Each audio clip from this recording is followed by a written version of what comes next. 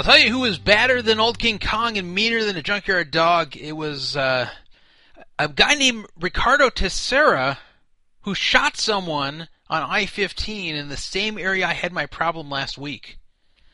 Welcome to Poker Fraud Alert Radio, the Druff and Friends show, August 20th, 2013. We are here once again around 7 p.m. I won't say at 7 p.m., but around 7 p.m. for another show. And I'll be honest, we don't have a very large agenda tonight. So I'm going to go through what we have planned, and then afterwards it'll be kind of like a free-form show where people can either call in or ask questions in the chat room. So that's what's planned for tonight. But the good news is that we're going to have a co-host.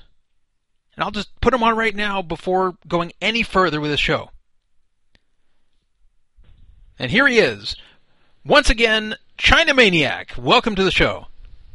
Hey, what's up, Druff? What's happening tonight? Yeah, so I'm glad to have you back on the show. I know you've been our most frequent co-host since it became the Druff and Friends show.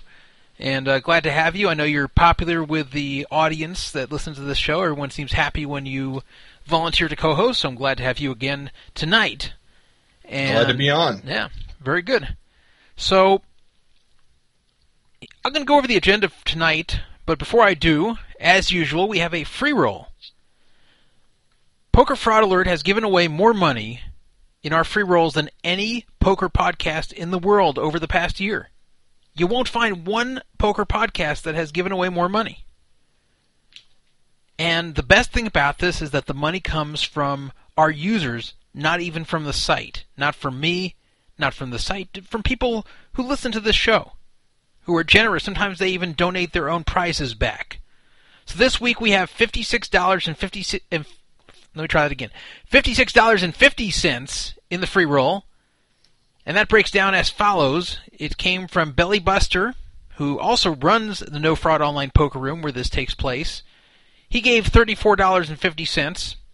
Bad Guy 23, you might be surprised to hear that he is donating to the free roll.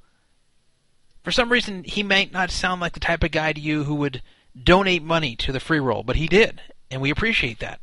Bad Guy 23, $17 from him. And Danzo, who is frustrated that somehow I missed the fact that he was trying to donate $5 to the free roll and was threatening to rescind the $5 if I don't use it.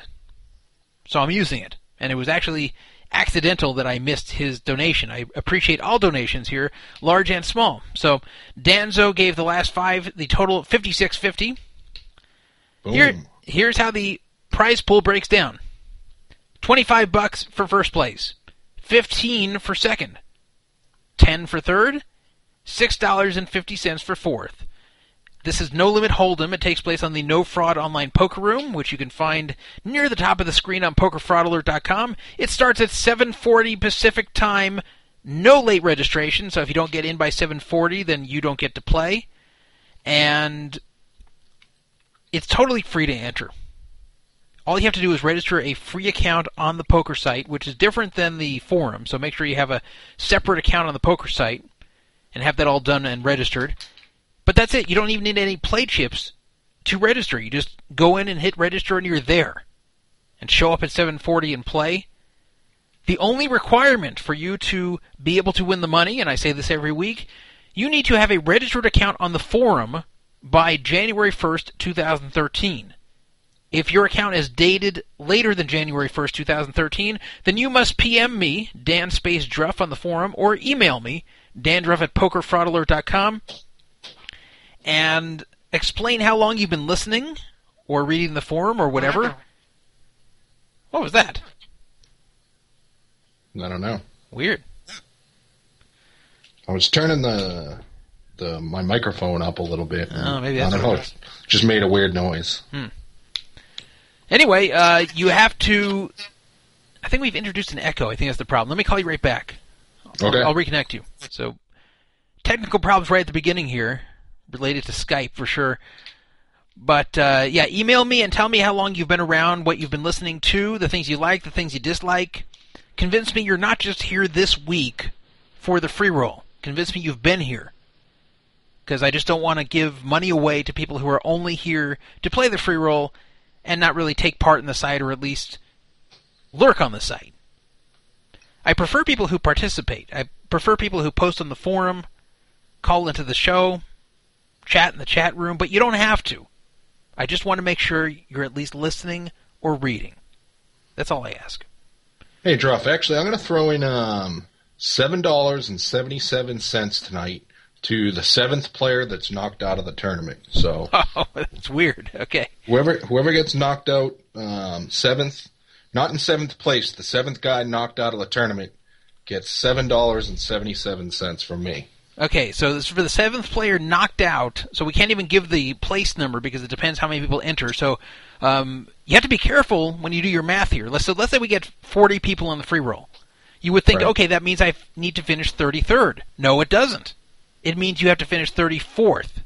Because if you count down from 40, 39, 38, 37, 36, 35, 34, that's the 7th one. So don't That's just right. subtract 7. You should actually subtract 6 from the total number of entrants, and that's the place you want.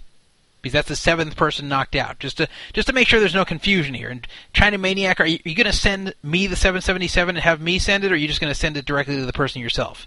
I'll send it directly to them if they want me to, if we can work it out. If not, I'll send it to you, and you can figure out what to do with it from there. All right. So that'll add a little bit of drama to the tournament, especially because 777 is better than 4th place money. So That's right. maybe you want to shoot for that. Maybe you want to try to bust 7th to last. Probably see like 10 all-ins at early in the tournament. I like that one tournament we had where 5th place won the whole thing, and 1st through 4th got nothing. That's awesome. I would have liked to see how that one played out. So anyway, and that was done, I forgot who did it, but someone donated that in honor of me finishing 5th in the 5K limit hold'em at the World Series. That's why they made that where 5th is what gets all the money. It's too bad that wasn't like that at the World Series. I would have preferred that. So here is the agenda tonight. And as I said, it's not very long. Sometimes more happens in some weeks than others in the world of poker that's discussion worthy. And I can't just invent topics to talk about that either don't exist or aren't really worthy of discussion for this show. So some weeks we have so much to talk about I can't get through it all, and other weeks are like this where there's just less to talk about. So I thought this would be a good week to just take general questions at the end. So I'm going to give an update about what happened last week. If you remember, I was driving from Southern California to Las Vegas last week when someone literally tried to knock me off the road. I mean, actually hit my car at a high rate of speed and knock me off the road. Tried to do this to other cars as well.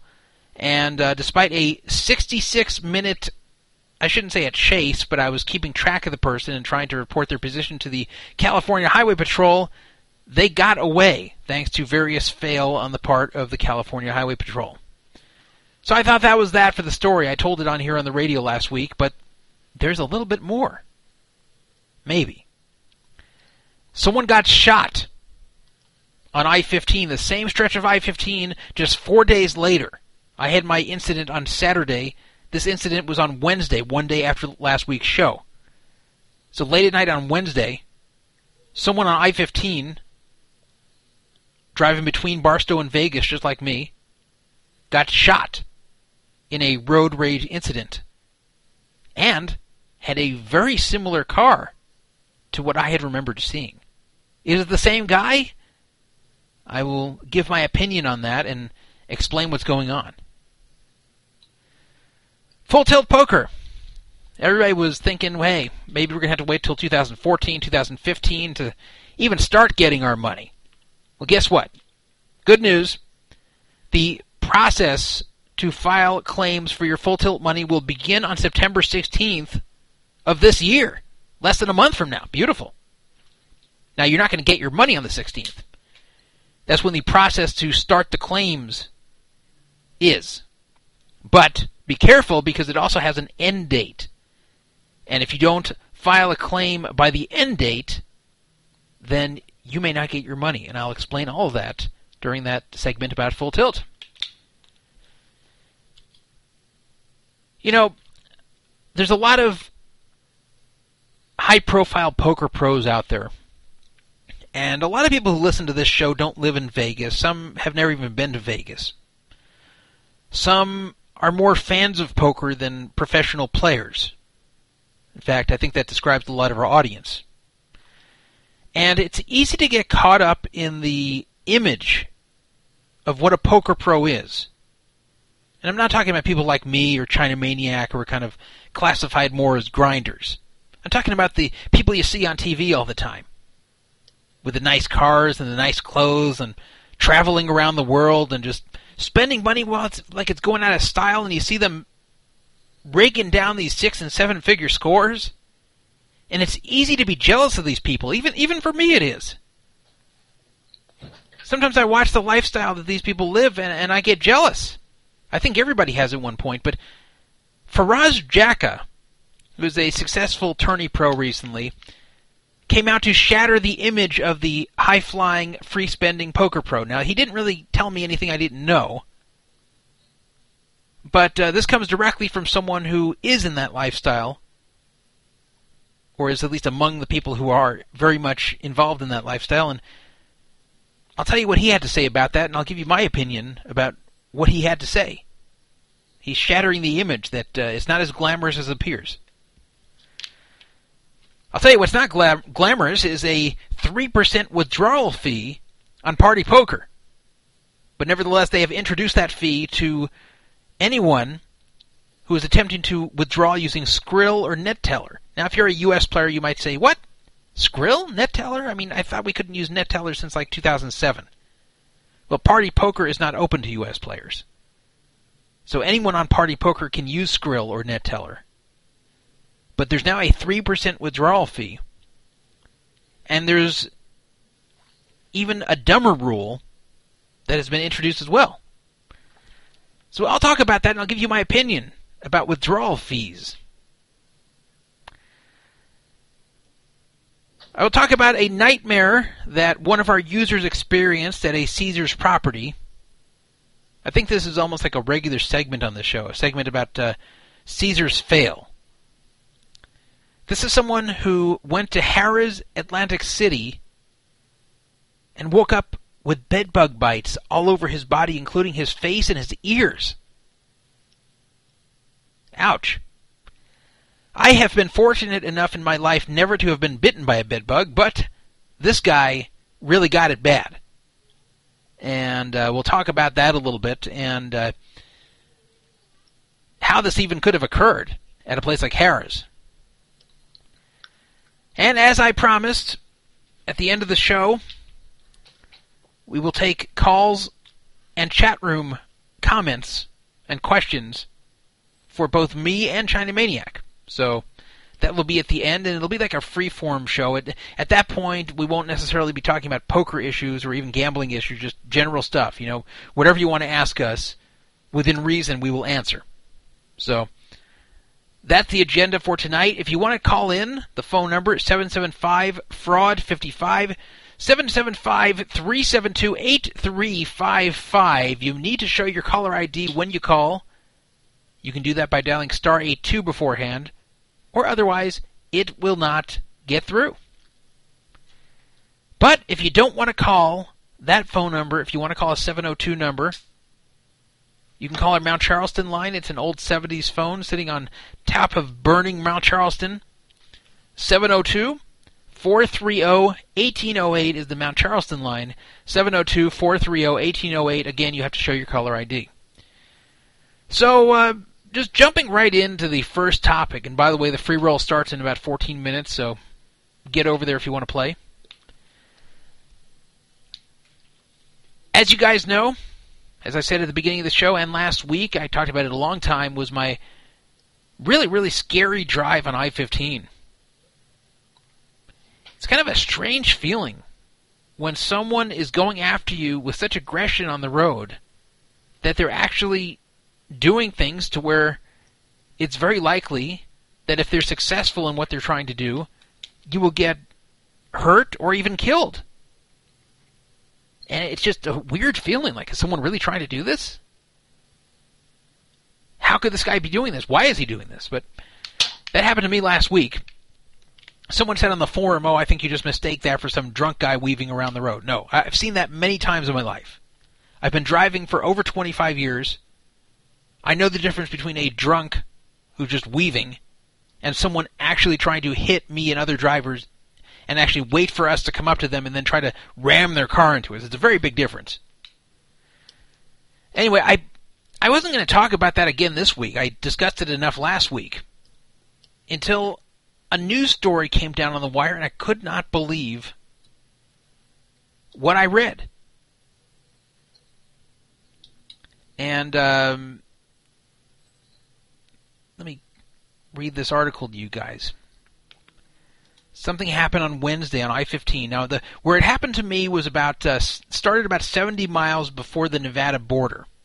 I was traveling north. Well, also right before the Nevada border, a little bit closer than 70 miles, there was another incident on Wednesday. Now, what I had remembered, and as you'll see if you go read my original post about it, what I had remembered was seeing a small white car, older-looking car, doing this to me. Well, this happened on Wednesday night.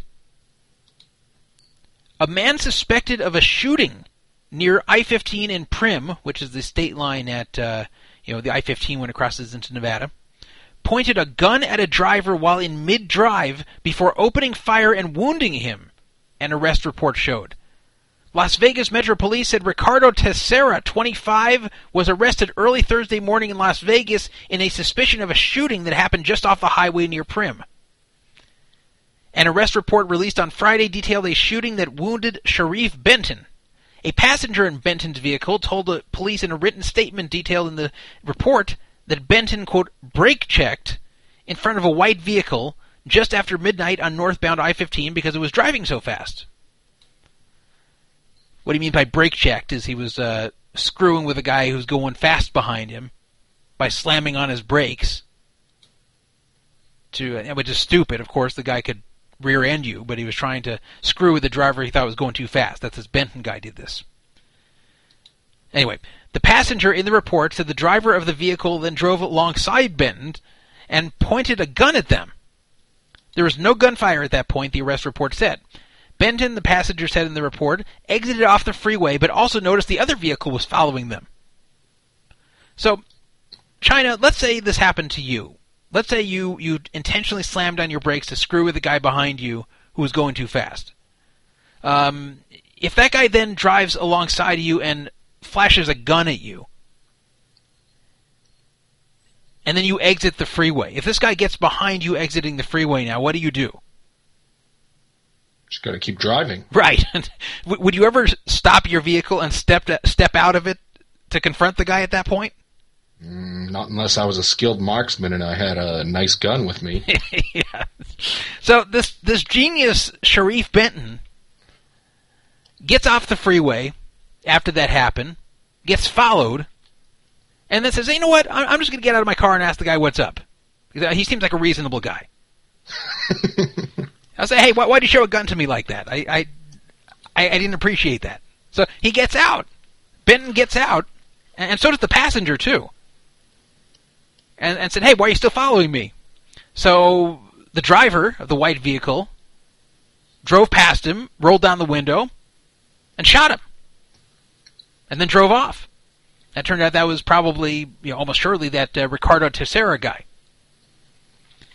So wait a minute, he just he pulled over and the other guy just rolled by, just kind of like a drive-by shooting, and just shot him? Yeah.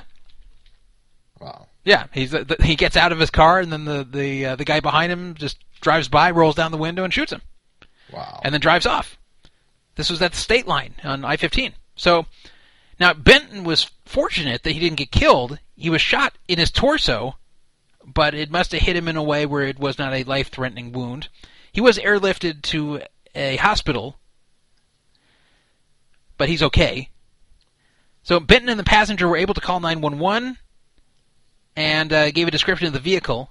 I don't know if maybe they had the license plate, because somehow 35 miles away in Las Vegas, they pulled over the car and arrested Ricardo Teixeira.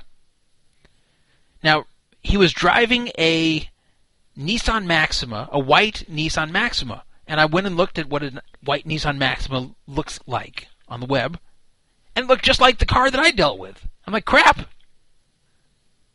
Could it really be the same guy? So, then it says in the article, Teixeira, the driver of the white vehicle, denied having a weapon in the vehicle after being asked by officers, the report showed. Officers, though, located a black 10mm Glock, as well as a spent shell casing in the vehicle, according to the report. So, this genius here, after shooting someone and driving off, you'd think he'd be smart enough to ditch the gun somewhere in the desert first, not leave the vehicle and the shell casing from when he shot it in his car. So, he admitted that he owned the vehicle and the weapon, but then he said, you know what, I don't want to talk about this anymore, I want an attorney. So that was that. But, yeah, it's pretty certain that it was him who did this. So, he's currently in the Clark County Detention Center on battery with a deadly weapon and attempted murder without bail. So, I think he'll be spending a lot of time in prison for this one. But this really made me think, is it the same guy? Well, on the side of it being the same guy, the car is very similar. It was the same stretch of I-15. It was obviously very psychotic behavior, criminal behavior, trying to hurt someone based upon road rage. I mean, really hurt them, not like punch them. And how often would this really happen? You know, what's the chance that first you have a car trying to knock people off the road, and then a very similar car 4 days later on the same stretch of road shooting someone? But there were two problems I had with it being the same guy. Number one, it was going the same direction. And this is not within Vegas. This is in the desert going towards Vegas. Which means the guy might make that commute though. Like he might. A certain amount of times per week. That's what I did think it was possible that I don't know where this guy lives. I know he's from California. But it's possible that maybe he came on Saturday, went back on Monday, and then for whatever reason he had to go back on Wednesday. Or wanted to go back on Wednesday. So maybe that's what happened. The other thing was that in this story, and the whole story didn't come out until like a few days later, the guy who was screwing with me was going too slow. That was what started the whole thing, is he was actually blocking traffic by driving really slowly next to a slow-moving truck. Like, intentionally. This Teixeira guy was driving really fast, and that's what made this Benton guy slam on the brakes to screw with him. So in one case, the guy who was messing with me was actually aggressively screwing with other drivers. Teixeira was being screwed with and shot someone for that reason. So the motive's a little bit different. I thought that Teixeira was just like following him for no reason, or just he didn't like something that happened on the road, which I guess you can say that, but I didn't realize it was Teixeira going fast and the other guy like aggressively doing something to him. But on the side of it being the same guy, what touched off this really crazy behavior, the one I dealt with, was when I flashed my brights at him. So in both cases, you know, the person has a temper, and then when something happens on the road they don't like, they flip out. But you could say that about any road rage sort of incident. If I had to guess right now, I'd say it's not the same person. This has just been assigned to a detective, believe it or not. And that detective will be taking, you know, he's going to start investigating it in 2 days. So I have not spoken to that detective yet. And, you know, I'm just going to tell him my story. And if he's interested in hearing, if he thinks it can help the case, I'll be happy to tell the story. I'll be happy to sign an affidavit. I'll be happy to testify in court if necessary. If he says, you know what you have can't really help, or if it's that this is minor what happened with me compared to actually someone getting shot, and he doesn't really need that given that they have evidence that he shot someone, then fine. But I would think this was actually, if this is the same guy, I would think it would help the case against this Teixeira character, because it would show that this wasn't like a one-time rage. It would show that the 4 days before he was going after other drivers. You might ask, how could they possibly prove it's the same guy? Me just saying it's a similar looking car, and I know the first digit of the license plate, even if it matches, that's hardly proof, right? But you're forgetting about cell phones. Cell phones can really pinpoint someone's location. And the stretch where I was, no one would just be there. It's not like I would pinpoint someone to Vegas, and you're like, well, a lot of people are in Vegas. No one is on that stretch on I-15 just hanging out. No one. So if you happen to be driving in the exact same spots where I was for over an hour, and I made 4 different calls to the CHP, and the times of my calls are documented. So if they could cross-check that with Tessera's cell phone, provided he has one, then they could see where he was on Saturday night. And if he happened to be exactly where I was, my exact position when I was reporting this happening, describing a car that's very, very similar to his, with the same first digit of the license plate, I would say that's very strong circumstantial evidence to add to the pile. Now, maybe they'd feel they can't use it, and they'll say, thanks, but no thanks, we can't use this, and I'll say, okay, goodbye. I think it's the same guy. What's your gut feeling? I actually think it's not. I think it's a coincidence. I thought it was about even 50-50 it was when I first read this. But I started to get away from it I just was having a hard time picturing the guy who drives all the way back to Southern California and then all the way back again towards Las Vegas on Wednesday, 4 days later. And then this whole thing about the way it went down. It's just different. I had a guy who was trying to screw with people. Tessera was just someone driving fast who didn't like someone slamming the brakes in front of him. In fact, The way Tessera may have seen it was that this Benton guy was risking his life. He was trying to create an accident. And he's like, "What the hell? You're gonna slam your brakes on me when I'm going this fast? You're trying to make me hit you? Yeah, screw you! I'm gonna shoot you. I'm gonna shoot you for this." Like that. I bet that was his thinking. But again, like somebody was mentioned in the chat, I mean, like a drug runner or something like that, or someone that's a gangbanger that like has to make that trip. The guy had a couple of guns in his car. I mean, it's possible to make that trip a couple times a week. Yeah, it's true, and the guy definitely looked like someone who was like a gang member. He definitely had that look. In the thread where I posted about it in Flying Stupidity, there's a picture of Ricardo Tessera. So this guy looks exactly what you would picture. Like picture a Hispanic guy driving that car. Like who would have a gun in a car? A Hispanic guy who's like 25 years old, and that's exactly what he pretty much is. Like he looked exactly what you would picture him to be. Right. So now, what was the description you got? You got the first number of his plate, right? The first number of the plate, and I didn't have the make and model of the car, but just a general description of the car being a white, kind of older-looking, smaller car, smaller sedan. And Did you get the state plate? Yeah, it was California, but most of them are California. But right. But the thing is, a California plate beginning with a 4, it's not super unusual, but most cars on the road are not starting with a 4. Most are a 6 or a 7 these days. So a 4 already is somewhat unusual. So if we had this guy's cell phone locating him in the exact same spot I was for over an hour, with the 4 license plate from California, with the same description of the vehicle, then it would have to be the same guy. Whether they could prove that in court, I don't know, but we'll see. Of course they could. They would have your 911 or whatever calls you made recorded. So they'd be able to cross-check that with his cell phone, and it could put the same guy in the same place at the same time. That's what I would think. I'll see. You never know what the police want to use and what they don't want to use, but I think at the very least I owe them a call to explain what happened and explain, the similarities I noticed, and whatever they want to do, they can do, and it's up to them. And once I've reported it, then I've done my duty, and that's it. So in the chat room, Flipper Fair said, "This story would be so much better if Druff got shot." Well, if I was just shot and I survived, it probably would be a better story. But if I was shot and killed, then you wouldn't be hearing this story. Right. At the end of the show. In fact, I've always wondered what would happen to Poker Fraud Alert if I died. And I really don't know. It wouldn't go down immediately.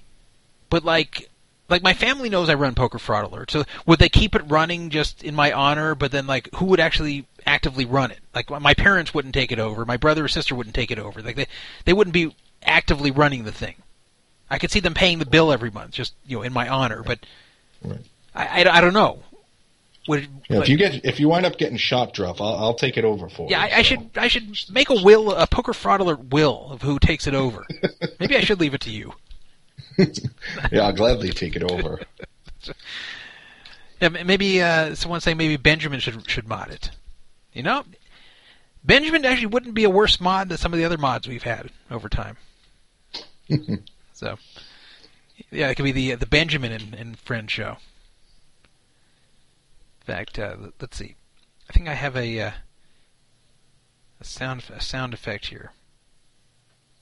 Let's see here. I can't find it. I had a sound effect of Benjamin talking, but can't find it.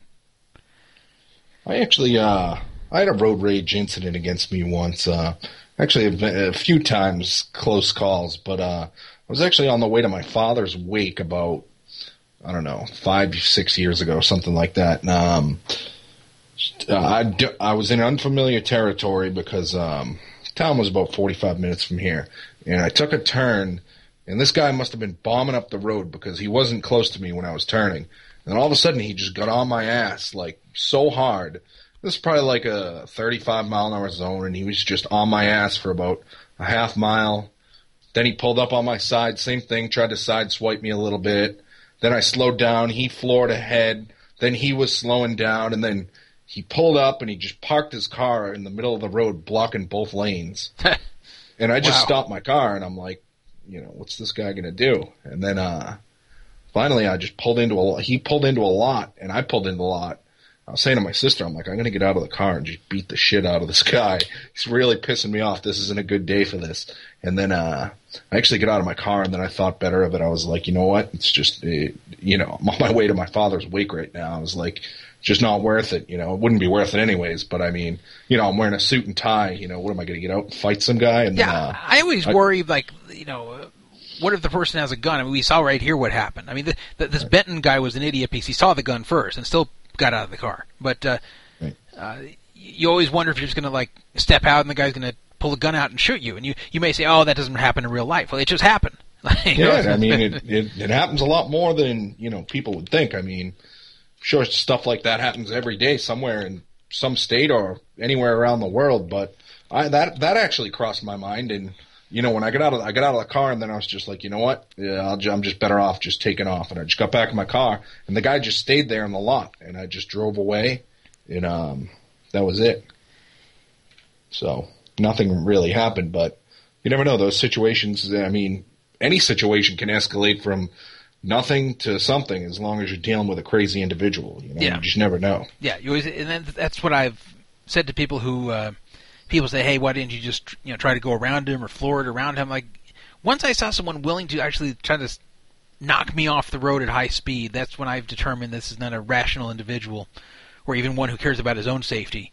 And it's just not worth it. I wanted to hang back and still see where he was to get him caught and get him off the road, but I wasn't going to take any more chances than that. That was like the limit of chances I would take.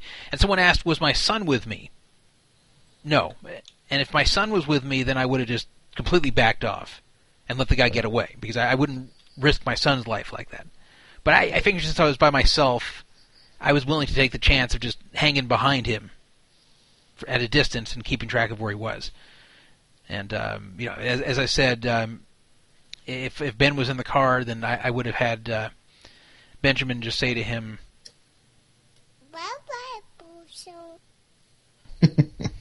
and that would have been that.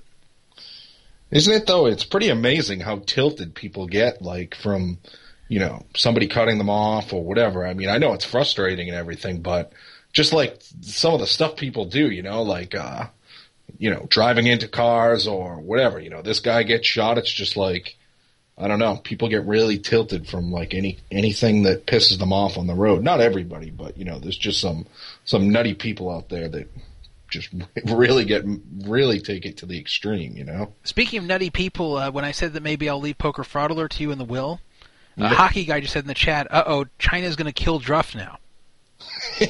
So, yeah, that's one thing you have to watch out when you make a will, that the beneficiaries there don't want to kill you to get to the whatever you leave them first.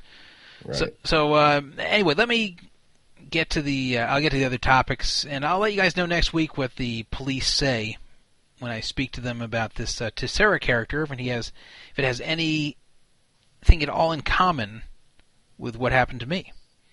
Right. And someone asked me also privately, not on this forum, but someone said, hey, you really want to testify against someone like that? And I said, yeah, I'll do it. If it helps the case against them, I'll do it. Right. So, anyway, I'm going to a poker topic now. Full Tilt Poker is going to be starting the remissions process to American players. And that's very good news. It was reported on this show, thanks to a mistake by Card Player, that it wouldn't happen until sometime next year, maybe even 2015. But it's much better than that. And here is what was written on a blog by a guy named John Mahaffey, he's written a lot of good stuff, actually. But August 16th, Garden City Group to open Full Tilt Poker Claims September 16th. That's this year. The Garden City Group, and that's, of course, the company that is managing the Full Tilt refund for the government, announced that emails will be sent out to former U.S. Full Tilt poker players with instructions on how to submit a petition for remission starting September 16, 2013. Instructions for the process will also be published on FullTiltPokerClaims.com. FullTiltPokerClaims.com. This is the same website today's announcement was posted. Players will have 60 days to submit a claim. The remission application process will close on November 15th, 2013. So I don't know what happens after November 15th, but that's pretty bad. That if you don't get it done in time, I wonder if you don't get your money. So make sure to put your application through in those 2 months. Yeah, I'm sure they would have some. If there's probably going to be plenty of money left over, so I'd say if somebody was serving in Iraq, or if someone shot someone on the side of the freeway and they had to go to jail for a couple of years and they missed the claim period, they might be able to. They might be able to pick one up later, but it's only guaranteed if you do it within those dates. Yeah, maybe Ricardo Tessera had money on Full Tilt. He won't be claiming it for a while. Yeah, but, he definitely won't be. So hopefully he's listening, and he could potentially figure out how to how to get his money back. So I think you're actually describing the way it'll probably be, that if you don't respond in those 2 months, that they'll give away the first wave of money, and whatever's left over, then they'll give away a second wave of money after that. But if it's all used up somehow, then tough luck on you. Anyway, any American player, players may no longer sign up for email notifications from Garden City Group. So if you haven't already signed up for them to email you, then they won't. Any American player owed money from Full Tilt will need to visit FullTiltPokerClaims.com between September 16th and November 15th for instructions if an email is not received from the company. And this is not the date range when the players will be paid. Garden City Group will need time to verify each claim against records provided by Full Tilt Poker. American Full Tilt Poker players are the last ones to receive refunds. Players outside the U.S. received their Full Tilt balances when the site relaunched on November 6, 2012. These refunds were made by the Rational Group, which is the parent company of PokerStars. So basically, we don't know when you're actually going to get the money, but between September 16th and November 15th of this year, you need to go to FullTiltPokerClaims.com. Once again, FullTiltPokerClaims.com, exactly as it sounds, starting the 16th, and fill out an application, whether you get an email from them or not, to get your money back. Very important that you do that. I'll remind you guys on this show as it occurs. So don't let the government keep your money. So that's a good sign. Now, don't expect the money to come right away. they probably have to go through some sort of a lengthy process to verify it. But you may see your money by early 2014. You might. Yeah, it's possible. One thing I wanted to add is if you have a lot of points, I have a feeling you're going to be screwed here because I'm pretty sure that PokerStars / Full Tilt, when they relaunched Full Tilt, said if any U.S. players were to move to Canada or somewhere abroad, that your points would be waiting for you in your account. So that leads me, and I know people that have moved. So if they've collected their points, and then they still have to file for the remission for the cash, it's not like PokerStars / Full Tilt is reporting, who they paid out points back to the government, because this thing has already been settled. So I'm not saying not to claim your points, but I think more than likely they'll make it clear that you can't reclaim your points, and it kind of sucks for some people. I know a guy that has like 30,000 in just points on the site. So I think in order to retrieve those, you more than likely you'll have to move, but if they're worth it to you, or unless Full Tilt comes back. But we'll find out on September 16th. I always felt that not paying these points at full value was basically like stealing, and I really got on PokerStars for doing that because they paid people their FPPs, but not all their FPPs. Right. Some of them were left over, and they paid you at a crappy rate depending upon what your current status was. I'm not going to rehash that whole thing, but people did not get full value for their FPPs, and these were not just promotional things they gave you for free. These were considered rakeback. They were marketed as rakeback, and just because they hadn't been converted into real dollars yet, they were still rakeback, and you should get them at full value. It would be like Full Tilt reaching back into your account and saying, well, you received this much in rakeback, so we're not paying you this much. You're like, wait, no, that was real money. That was my money. Well, same with FPPs. So I was so annoyed when PokerStars did that, and people were so thrilled to be getting their money off PokerStars when Full Tilt did not pay them and when UB did not pay them, and getting their money so fast, nobody wanted to hear it from me because they were just so happy with PokerStars paying that compared to the other two, they were angels. Right. But they still did something wrong. They still stole, and I thought that was really crappy. And but I think you may have a point that since PokerStars owns Full Tilt, they may say, hey, your points are still sitting here. If you ever come back to the site, you'll have your points, and therefore you can't double dip. You can't get your points. You can't get your points and get compensation for your points from the government. And the government may have already decided that along with PokerStars. So we'll see. But people should be paid their points, but we'll see if we do. Right. So that's the story with PokerStars and with Full Tilt. And make sure not to let this slip by. You have 2 months to get it done, and I will give reminders on this show. Yeah, I hope I don't shoot anybody in the next 2 months. I need to apply for this remission myself. So yeah, hopefully I don't get any road rage incidents here. Someone asking in the chat, do you think it's worth the hassle trying to get $50 back from Full Tilt? Answer: yes. Now I can't speak for you. Maybe the principle of that matter is not worth it to you.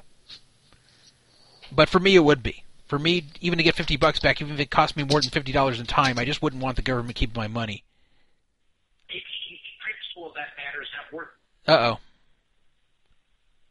Hello? Yeah, hello? Hello. Hang on a second. Let me reconnect China Maniac. I screwed up. I answered your call the wrong way. Caller, who is this anyway? This is Lauren Kling's-Hairy Ass. Okay, Lauren Kling's-Hairy Ass. Hang on while I add China Maniac back to this call. As I said, I answered the call stupidly, and he got hung up on. So let me reconnect him. I don't want to have him miss out on whatever exciting stuff you have to tell us. All right, I'm back. All right, sorry about that. My fault. So, this is Lauren Kling's-Hairy Ass on the line. Speaks pretty well for an ass. Go ahead and tell us the reason for your call. I just wanted to talk about the Melanie Weisner. You had a big problem with her selling the money to the walk poker money. Yeah. At a discount. I don't understand why you think that's such a bad. If any, I can see from the lock poker point of view, she's like doing something, using her power to get over on them a little bit.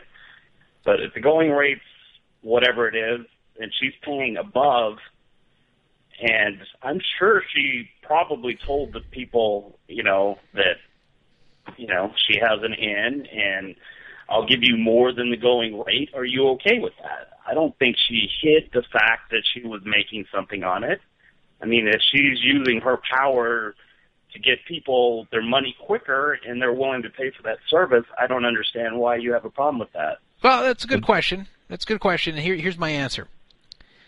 First of all, I don't blame the people who needed the money immediately or who just were so had such little faith in Lock that they felt that getting their money off at 75 cents of the dollar at the time was worth it, especially when the going rate was around 65. So I'm not blaming these people so much. It's their money. What they want to do with it is fine. Are you blaming her? I'll explain. Right, I'll explain whether I'm blaming her. Melanie Weisner she had priority cash outs. She had a way to cash out that money quickly and get it at full value. So she was exploiting the fact that she was a pro to get the money off at 100% for herself within like a week or two, and then only gave these people 75%, which is a pretty stiff fee for that service. Even if they're doing better than they would have trading it on 2+2, still she's making 25% off of the fact that this site she is representing is so shady they can't even pay anyone. And the worst thing about this is that it's not like she was doing this but said, hey, they're such a mess, I'm not representing them anymore. I'm not going to bring anyone else into this mess. At the same time she was doing this, she was promoting the site and encouraging new people to sign up and deposit, and I guarantee those people had no clue that their money would get stuck on there. So that's my problem. And at the same time, I think she wasn't she one of the ones that said she didn't have faster cash outs than anybody else? Right. That she was subject to the same withdrawal periods as everybody else? Right. She said that, and maybe when she said that, she did this in a misleading way, because when she said it, maybe at that point she didn't have fast cash outs anymore. By then it was a few months later, but that's really leaving out a big piece, that just a few months earlier she did have priority cash outs and was making 25% off of people she was cashing out. And that's pretty bad. Who is she exploiting? She's exploiting Locke. She's not exploiting the people. If she comes out and tells the people, I'm going to get 100%, and if you would like this deal, you're fine. You can, I'm going to take my cut. If not, that's fine also. She's doing them a favor if they have no other means to get their money off. She's not exploiting the people that are willingly taking the deal. Well, then why wouldn't she post about this on a public forum then? Why does it all have to be done behind closed doors? Well, that and there's a second thing. Because she's exploiting Locke. She's not exploiting the people. I'll tell you one thing I know about Melanie. I played many heads-up sit-and-goes with her on Full Tilt. I've watched many of her heads-up sit-and-goes. I've seen numerous times in $5,000 sit-and-goes, the turbos, and where the person she's playing is disconnected, and she sits out until the very last. She could have taken these people's money, and I've seen people do it to her. The same thing. She'll sit in 3 or 4, and I've seen her disconnect, and people will jump on all 4 games and exploit her, and I've seen her sit out and wait for the person to come back until the very last second where the blinds get too high. So that's honest. I know she's not somebody that's going to rob the player, a poker player. That's I think know about her. I actually have a pretty good point here, I think. At the same time, okay, let's say there's 50 people waiting in line for 10K Skrill cash outs, okay?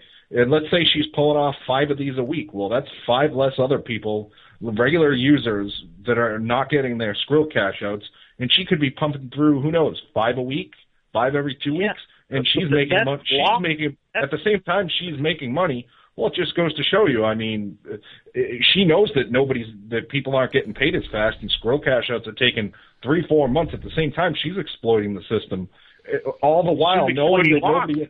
Yeah, no. You can speculate all you want. You can't speculate that that's what was happening because you don't know. It's all speculation on your part. I can tell you that the Skrill cash outs for people at that time were taking 3 to 4 months. U.S. checks are still haven't been paid, and she was getting faster cash outs behind closed doors. Sure, she's helping the person out that's getting it, but at the same time, sure, she's exploiting them. But at the same time, she's bringing in new users, and none of those people are getting paid. So I mean, yeah, I'm not defending that. I think that puts her into a pretty scummy category. All I'm saying is, if I needed money and she would give me 10% more or whatever above the thing to get a cash out, to me, she's doing nothing but help me. If that's my only option. You know how I kind of see it. I kind of see it like gouging people. I kind of see it like if there was some kind of natural disaster or something, and then all of a sudden, all the stores in town. All the grocery stores jack their prices up to 10 times for groceries what they were before, knowing people are desperate for supplies. And then some other store says, you know what? Screw that. We're going to charge 2 times what we were charging before. You're still gouging people. You're still taking advantage of them. You're just taking the least advantage because of the crappy situation. You're the least of the evils there. And I think what Melanie probably rationalized to herself that she's doing these people a favor. They need their money off fast, and she's paying them more than they would otherwise get on 2+2. So everyone wins here. The way she saw it, I'm sure she didn't think, hey, I'm stealing from these people. Hey, look at me. I'm so slick. I'm taking advantage of fellow poker players. I'm sure she went to bed at night believing she did the right thing here. But that doesn't mean it was actually right. And my 2 big problems here were that she may have gotten some of these people onto the site in the first place by promoting them, and then she makes money off of the site's misfortune or mismanagement. I shouldn't say misfortune, mismanagement of the money. So I would think when you promote a site and people come over to that site, maybe because you were promoting it, and then you make money from them because the site's such a wreck that they can't get their own money off theirs, then you get money from them when they came over because you promoted them in the first place. I mean, if I were the one promoting Lock and I had a way to get people cashed out, I wouldn't do it for any profit. I would do it for free. I would say there's 0% VIG because I feel so bad that you're on Lock in the first place when I've been promoting it. That's what I would do. I guarantee you if this was Poker Stars too, let's say she was a pro for Poker Stars and she pulled something like this, they would let her go and without even thinking about it. Well, I'm sure, yeah, that's my point. Yeah, she's exploiting the site. I'm not questioning that she's exploiting the site, but I don't think she's scamming the people that she did business with. That's my point. I don't think she's scamming them. Do you think that an ethical site would want their employee, taking advantage of company policy? We know Lock's not ethical, though. Well, I agree with that. I'm just scummy at all in your eyes? Does that make her scummy at all in your eyes? No, not really. I mean, she's scummy just for representing Lock. I'm not saying that that she wasn't. Obviously she was desperate to sign with somebody, and I'm not saying that she's totally a great person. I'm just saying that as far as the transfers, I don't see that she scammed individual people. Yeah, I think scam would be a strong. I think scam would be a. I think she scammed the people she was working for who were scamming everybody else. So I don't see the scam. I think that's a strong word. She isn't scamming anybody because they know what they're getting into when they make a deal with her to cash out at 75 cents on the dollar back in March. And I guarantee you she told them that, she's getting full value. She did. She did tell them. She told them, if I don't get your money in a certain period of time, I won't charge you that big or as much. And so for that reason, I don't call it a scam. But where I don't think it's ethical is I don't think anybody should ever make money off of a shady company they were representing, off other people's misfortune for signing up for that company. And that's what she was doing. You should never make money in that spot. You should, it's one thing not to want to dip in your own finances. You promote a shady company, someone signs up, someone gets ripped off. You say, hey, I'm sorry, I was just the promoter. I don't owe you any money. Fine, I understand that. But you shouldn't then find a new money-making opportunity for yourself because that company you were promoting turns out to be shady for people to get their money off there. Now you make additional money that way. It's just, I think you should not make a dime when that happens. I think at the very least you should either do nothing or you should help out with people getting their cash outs without paying anything, just out of as an act of contrition for bringing people over to that site in the first place, even if it's not the same people. Just the fact that she brought even one person into that situation, she should be doing this for free as a service to the community. That's what I would do, I'm telling you. And the bottom line I have no doubt you would. The 10K that she would have helped this person out with, like I said, there's people waiting months for cash outs. That's 10K less that gets paid out for other people, so she can benefit off people cutting the line, and she's still promoting the site at the same time.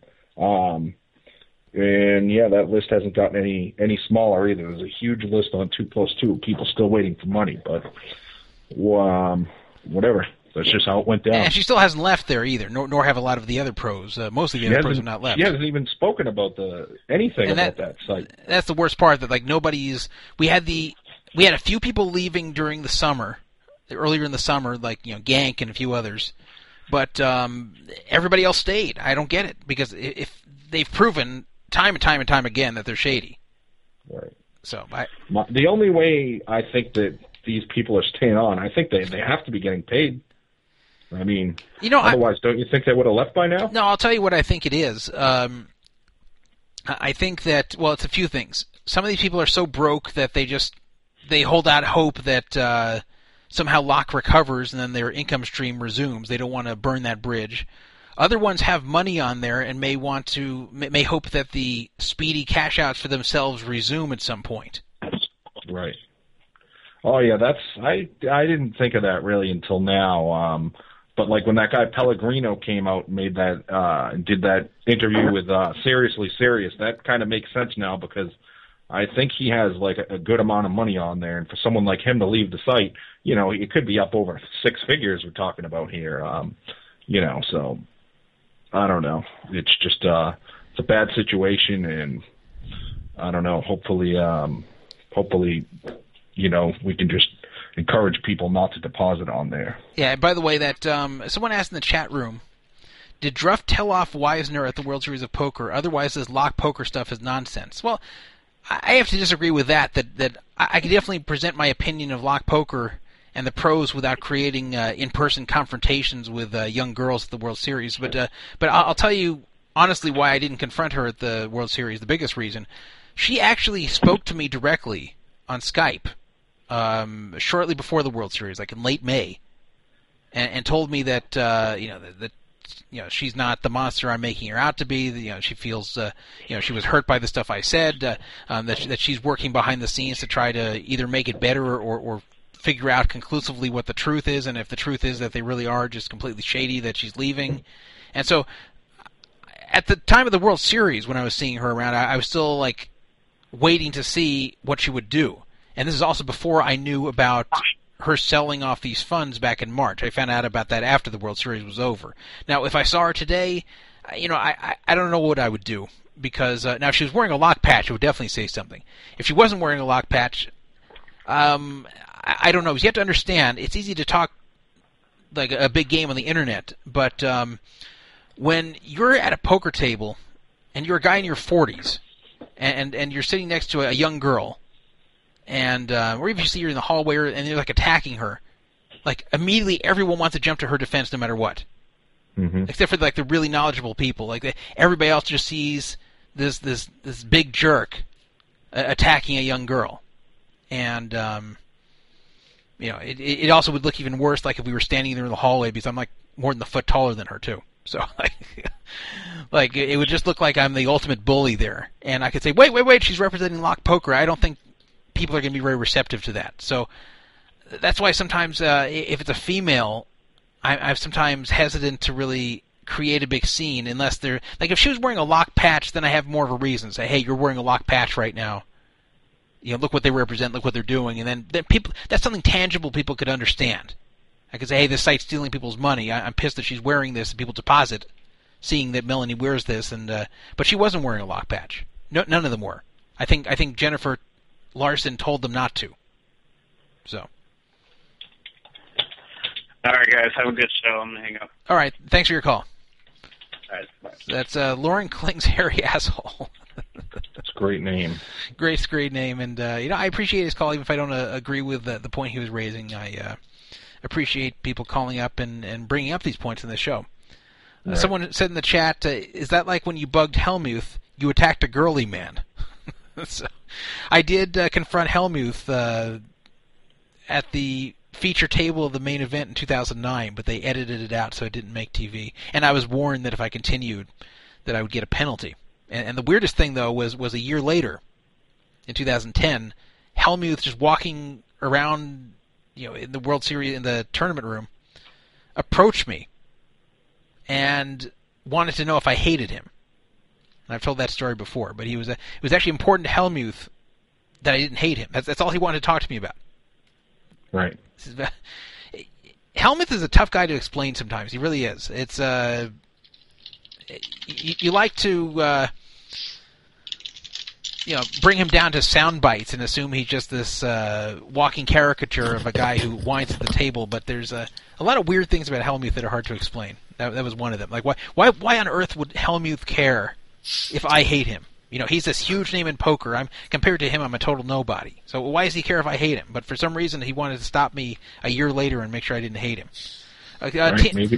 Maybe he respects your opinions. He knows who you are. He knows you've been around poker for a long time, and that you stand up for a lot of people in the poker world. So, all right. So we have people. We have two people on the phone here.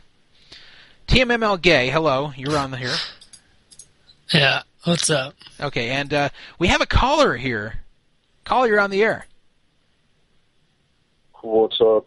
This is Lucky You from the forum. Lucky You from the forum. Okay, go ahead. Yeah, I just want to get your thoughts on Ultimate Poker. I was just going to do a quick review of it. Basically, not so much the software, just the pros in general. All right, go ahead.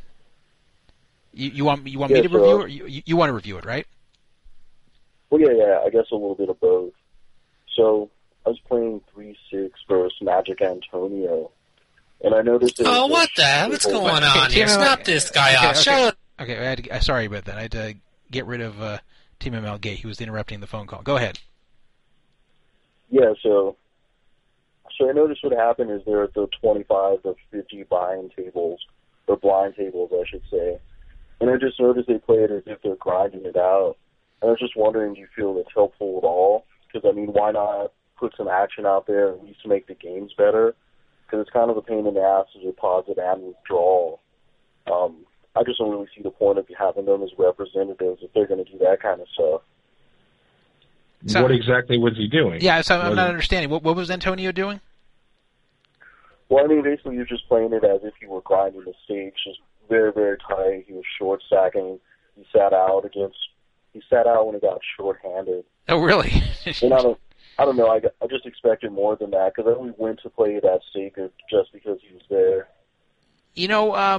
That's interesting. I didn't know he did that, but it is hard to picture someone like Antonio who played the $1 million buy-in. I know that he didn't have 100% of himself or even most of himself in that, but he wins $18 million. That most of that is kept by Guy Laliberté, but this is obviously a very high-stakes player, especially recently, and a very successful player recently, and to see him playing 25-50 like a nit is probably off-putting to some people who weren't expecting that, and him sitting out when he gets shorthanded. I do have one theory. Maybe somebody else was on his account. Maybe he let someone borrow his account who didn't have the bankroll to risk there. Yeah, I was wondering that as well, but I figured either way, why even have him as a representative or sit at that table? And also, it was only 3-6 no limit. It wasn't 25-50. Oh, it was 3-6? Oh, so okay. Yeah, so it wasn't anything massive.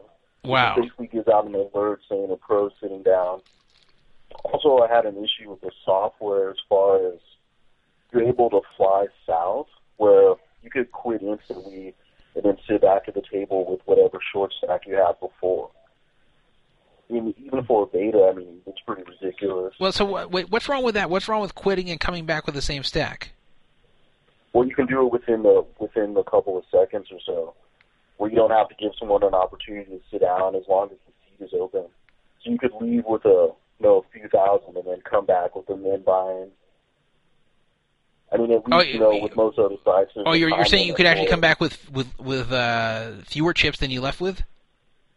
yeah, you could do it instantly. You just stand up and sit back down. Well, okay, that's obviously a bug. That's clearly wrong in the no limit to allow.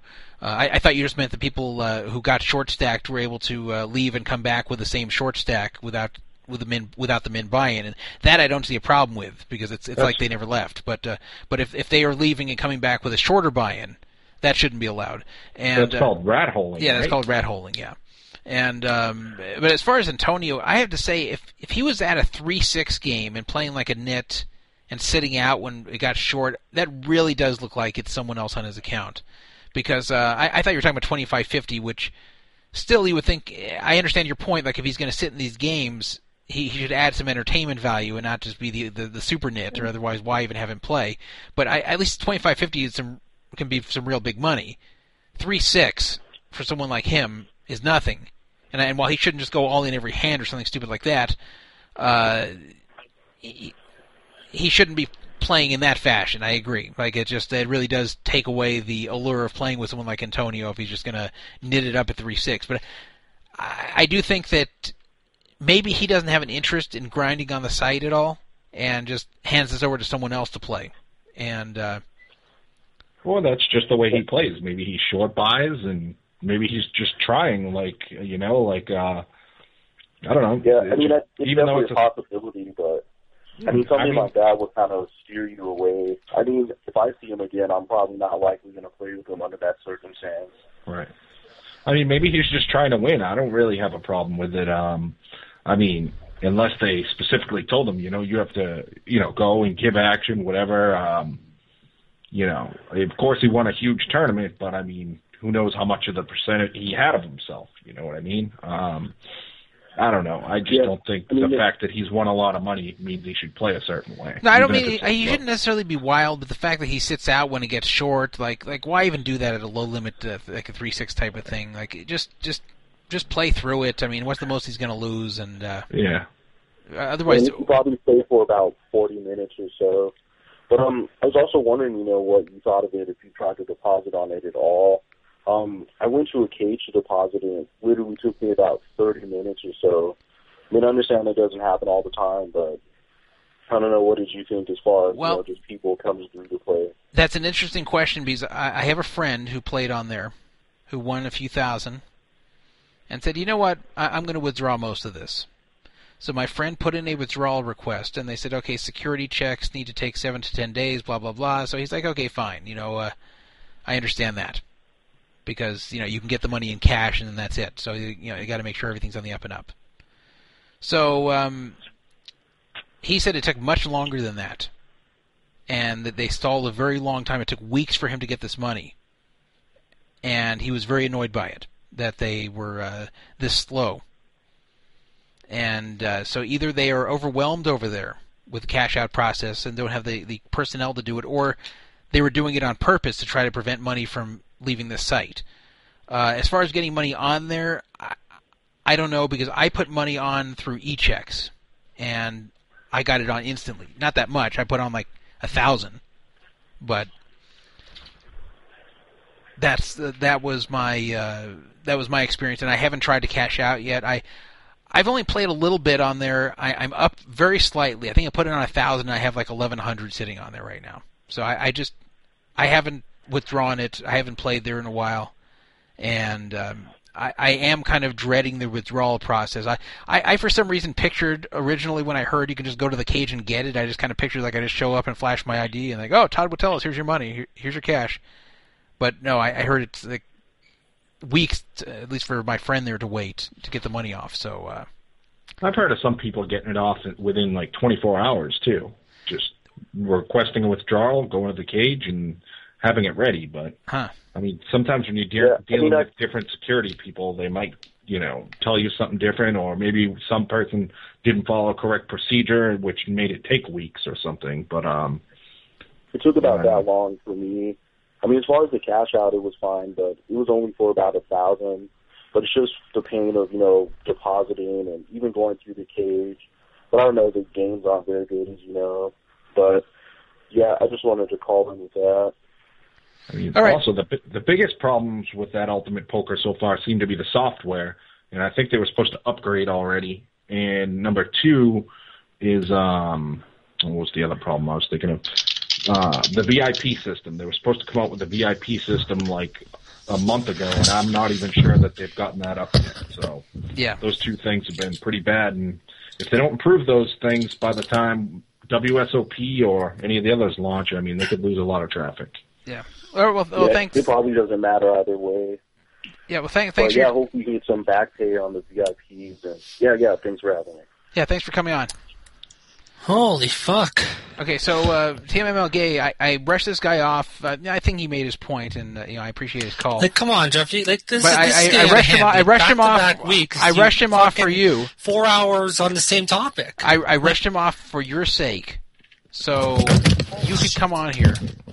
Yeah, but I never should have got cut off in the first place. We were taking a call about Ultimate Poker, and you were okay, but shouting I was over the guy first, and this guy starts trolling about Ultimate Poker. No one cares in this.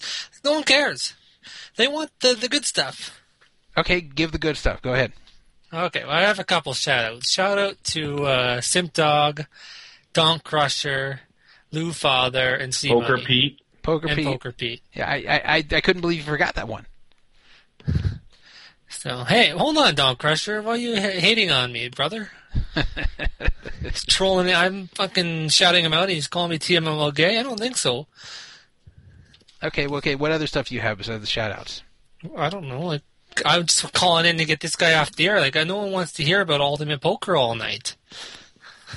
You know? Okay, well, what do they want to hear? Well, I don't know. Get Colleen and all those guys on the line. Fuck, like, that's what we want to hear. And I want to talk to you about that gas station situation. Yeah, Have you go already ahead. brought that up? Or? No, I wasn't going to. Well, you know what? I agree with you, actually. He shouldn't have done that. Yeah, no, he's talking about at the gas station, this idiot who was selling some kind of cleaning stuff in your car, like just showed up and started spraying shit on my car without my permission. And I got mad about it. But yeah, bad guy. Call in. I don't feel like talking about it, to be honest. So, all right. Team MLG, I'll let you stay on here, provided that you don't become a disruption. When have I ever been a disruption? I'm a 2006 member like draft. 15 minutes ago? Yeah, 15 minutes ago. You're right. Like that. Like, come on. No one wants to talk about that. You can't be a disruption on this show. This is not okay. But you got to understand, you're ruining the show draft. I'm fucking getting I'm getting view ratings. You're getting sponsored. Who's sponsoring you? And you're going on about the same topic for 2 weeks in a row for like 30 minutes. It's like snap. This guy wants to talk about. Okay, give him 2 minutes. Not dragging on. I wanted to hear his experience playing on Ultimate Poker. It's the only legalized poker site in the U.S. Well, the only one right now. All right. Faraj Jaka. I think that's how you pronounce his name. I don't know. But he wrote... Faraj Jaka. Is that how you say it? I don't know. I think so. Faraj Jaka? Yeah, it's like Faraj Jaka. Yeah. I didn't even think of that till now. Yeah. Yeah, that's... Bobby Orr, call in. And okay, bad guy. So, Faraj Jaka. He made a blog. Not a blog. He did an interview.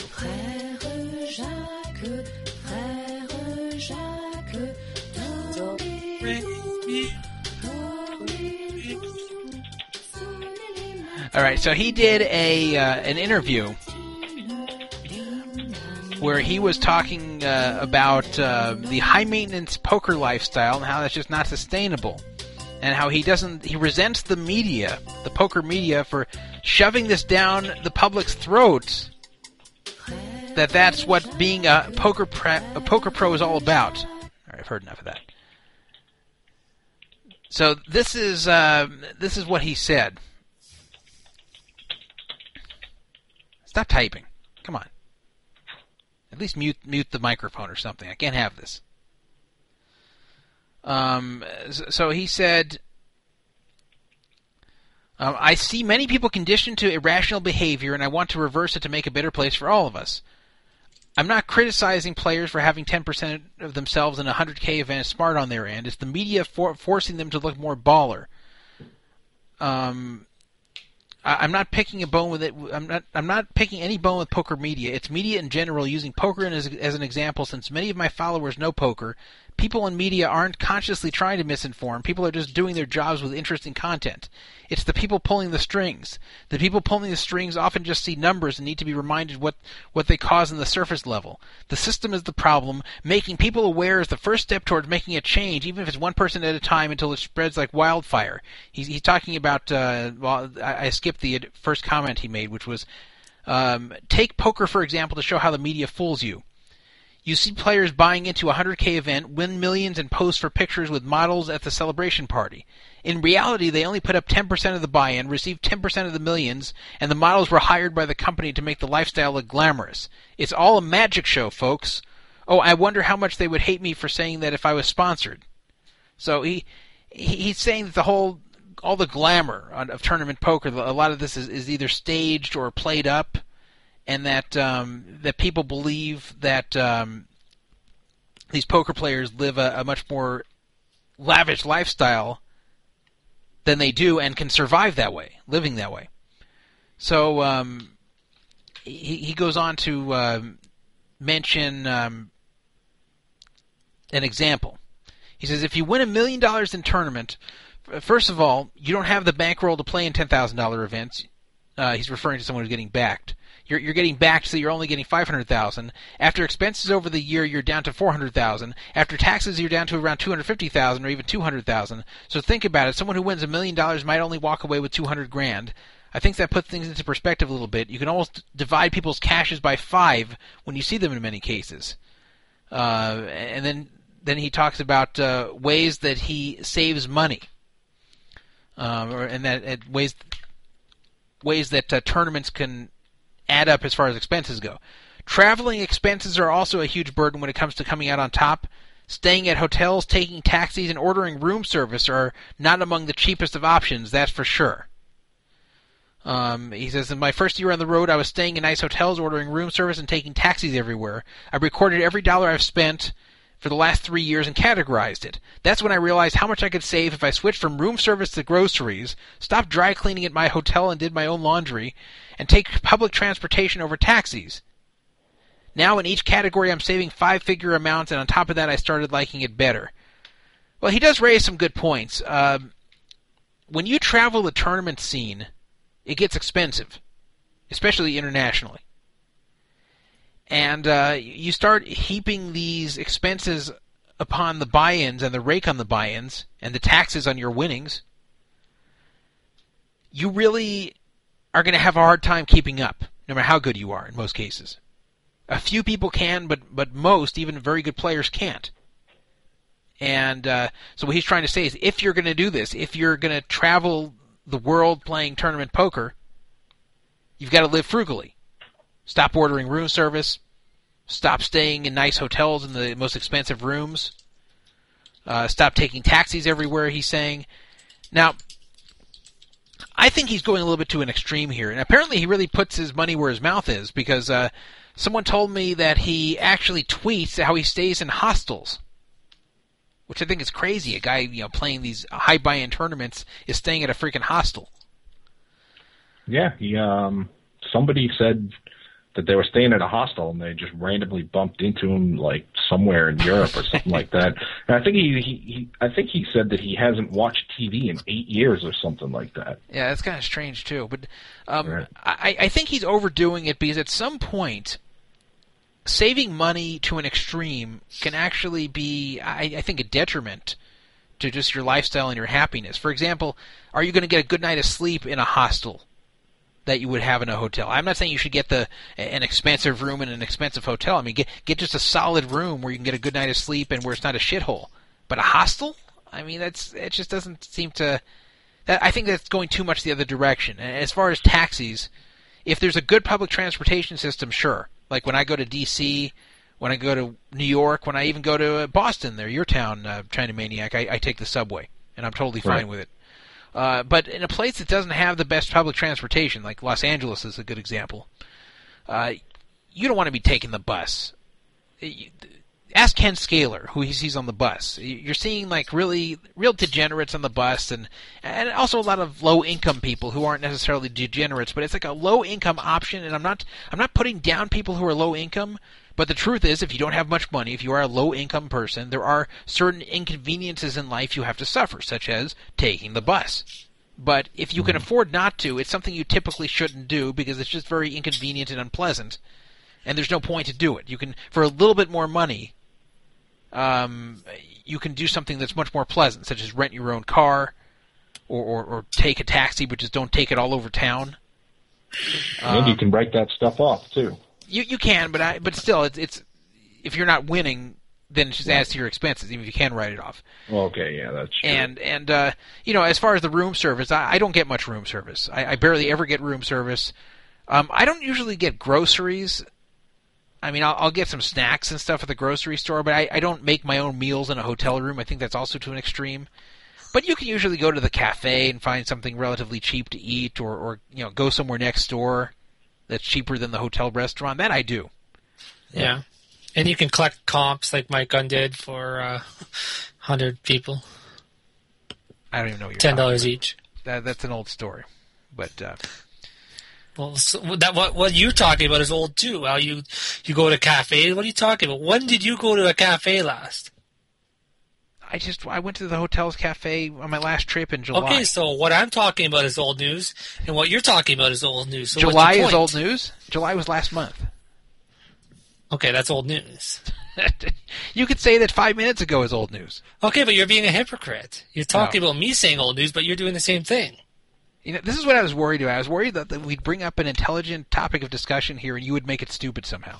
Call in Ken Scaler. I want that guy on the air. He doesn't have a phone. Ken on the air. I can't call Ken. He doesn't have a phone. Well, call Stephanie. I have her number anyways. You actually wrote down Stephanie's number? Yeah. You want me to say it on air? No, but I believe you probably did. You can have fun calling it. I don't care. Well, give her a call now. I want to talk to her. I don't think she's with Ken today. Typically, Ken does not like to see her on the early weekdays. It seems like it's like Wednesday and beyond when he sees her for some reason. Just try and then get bad guy on the air, and I'll shut down. I could shut you down right now if I wanted to. No, but like really, can you call Stephanie a TMLK request? I don't feel like calling Stephanie. So okay. So anyway, let me just conclude about this whole thing with Frere Jacques here. I think he's taking it to an extreme, but I'll say that it's better to take it in an extreme that way than to take it to the spending extreme.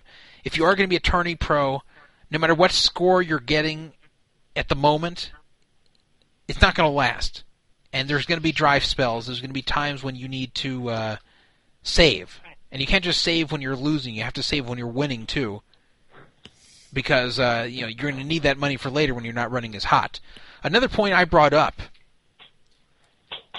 related to what he was saying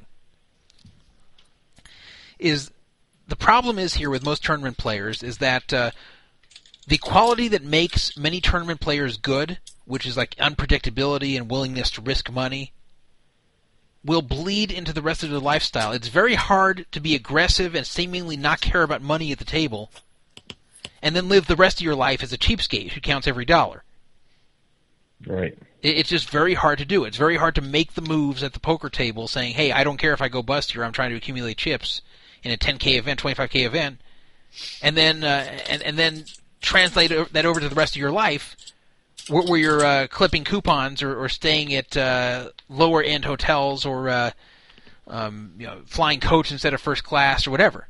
And by the way, when I say lower-end hotels, I don't mean stay at Motel 6. I mean, when I go to hotels, I look for something that's comfortable and that's decent, that's not a shithole, but also is reasonably priced. And that's what I look for, like kind of like a middle-end sort of thing. And sometimes I'll treat myself to a nicer place, but if I'm on a long trip, I'm not going to spend like $400 a night for 10 nights in a row. There's no way. So I think there's a lot to be said for being conservative with your expenditures, both on the tournament trail and otherwise. And just because you're winning today doesn't mean you're going to win tomorrow. Just because you're making certain money today does not mean you're going to make that money tomorrow. And always think about the future, and always think about, like, if I don't make any more money for the next 10 years, will I be okay? And you really have to try to think that way in poker because you don't know what money you'll make in the future. Yeah, that was a good point you made about, the years you're not winning because, like you said, you get $1 million score, you divide by 5, you make a couple $100,000, and then, the next year, you whiff a bunch of tournaments, and then, you're doing all the, paying for all the same stuff, lavishly traveling and all that stuff. You can't write it off now because it's a new year, so it's just going to compound to the expenses that you had on, you got to write it off the year before, but if you're losing, you're just paying that money. So yeah, that's why I think, living as an MTT pro is going to be one of the hardest things to do, or the hardest ways to make it in poker unless, you get into big sponsorship money. And so another way to think of it, and he brought it up this way as well in his article. Let's say you started playing poker in 2004. And you had a great year in 2004 winning $1 million. You had a great year in 2008 winning $1 million. All the other years you broke even. So you didn't lose, you just broke even. It sounds like you should be doing great with $2 million. And the truth is you should still have a good deal of money at this point if you spent wisely. But we're talking now about a 10-year period, and all of a sudden you're not making $1 million a year anymore. Now you are making $200,000 a year. You take the $2 million divided by 10, it's now $200,000. Where $200,000 is very nice income per year over 10 years, but $200,000 a year is also not going to enable a baller lifestyle where you can just spend like crazy. Then you will go broke. Right. So that was the point he was making, is that TV, the media, they like to glamorize the tournament pro, pulling down 6 figures, 7 figures, but you're not seeing the time when they're going through 4-year dry spells. He mentioned J.C. Tran as an example. J.C. Tran, who fell off the face of the earth for a while after doing very well around 2006, 2007, then fell off for a long time. Hasn't had a 6-figure cash since 2009. So now he's going in as the chip leader in the main event.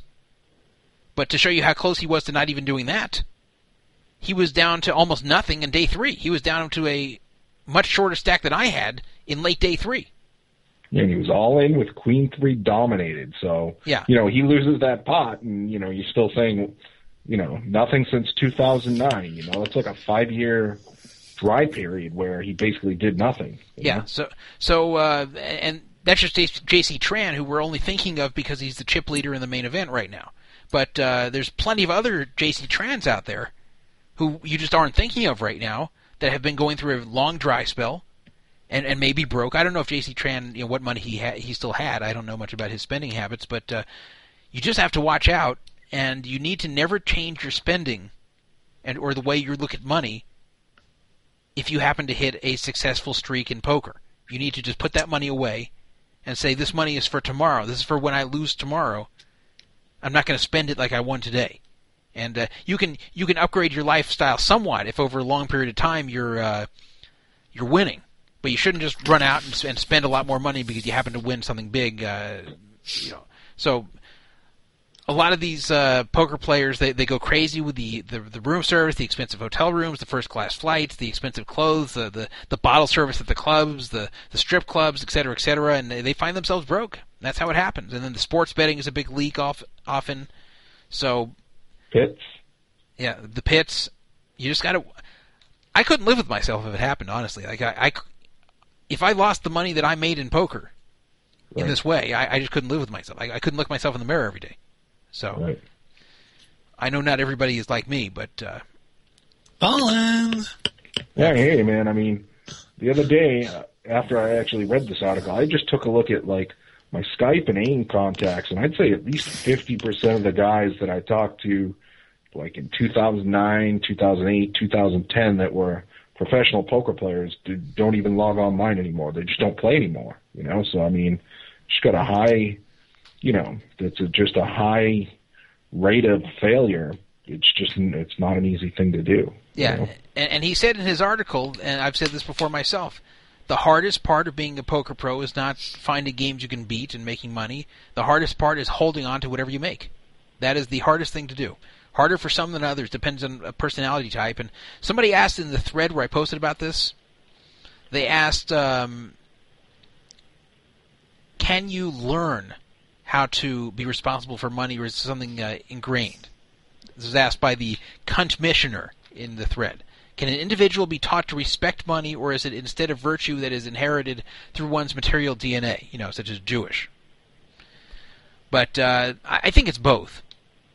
I think some of it is just your genetic makeup of how you are. Some people are just naturally better with money than others, without even having to be taught.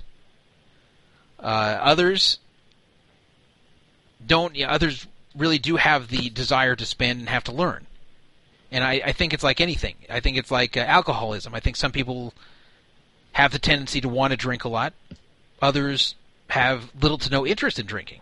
So people who have the tendency to become drunks, they have to teach themselves not to be, where others just don't have the desire to do it, and to them it just comes naturally not to. And I think that goes with any kind of vice in life, that some things attract some people and some things don't attract other people.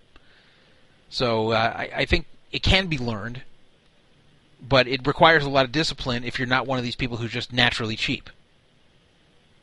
And I do think, though, as I was saying earlier, I think you can take it too far.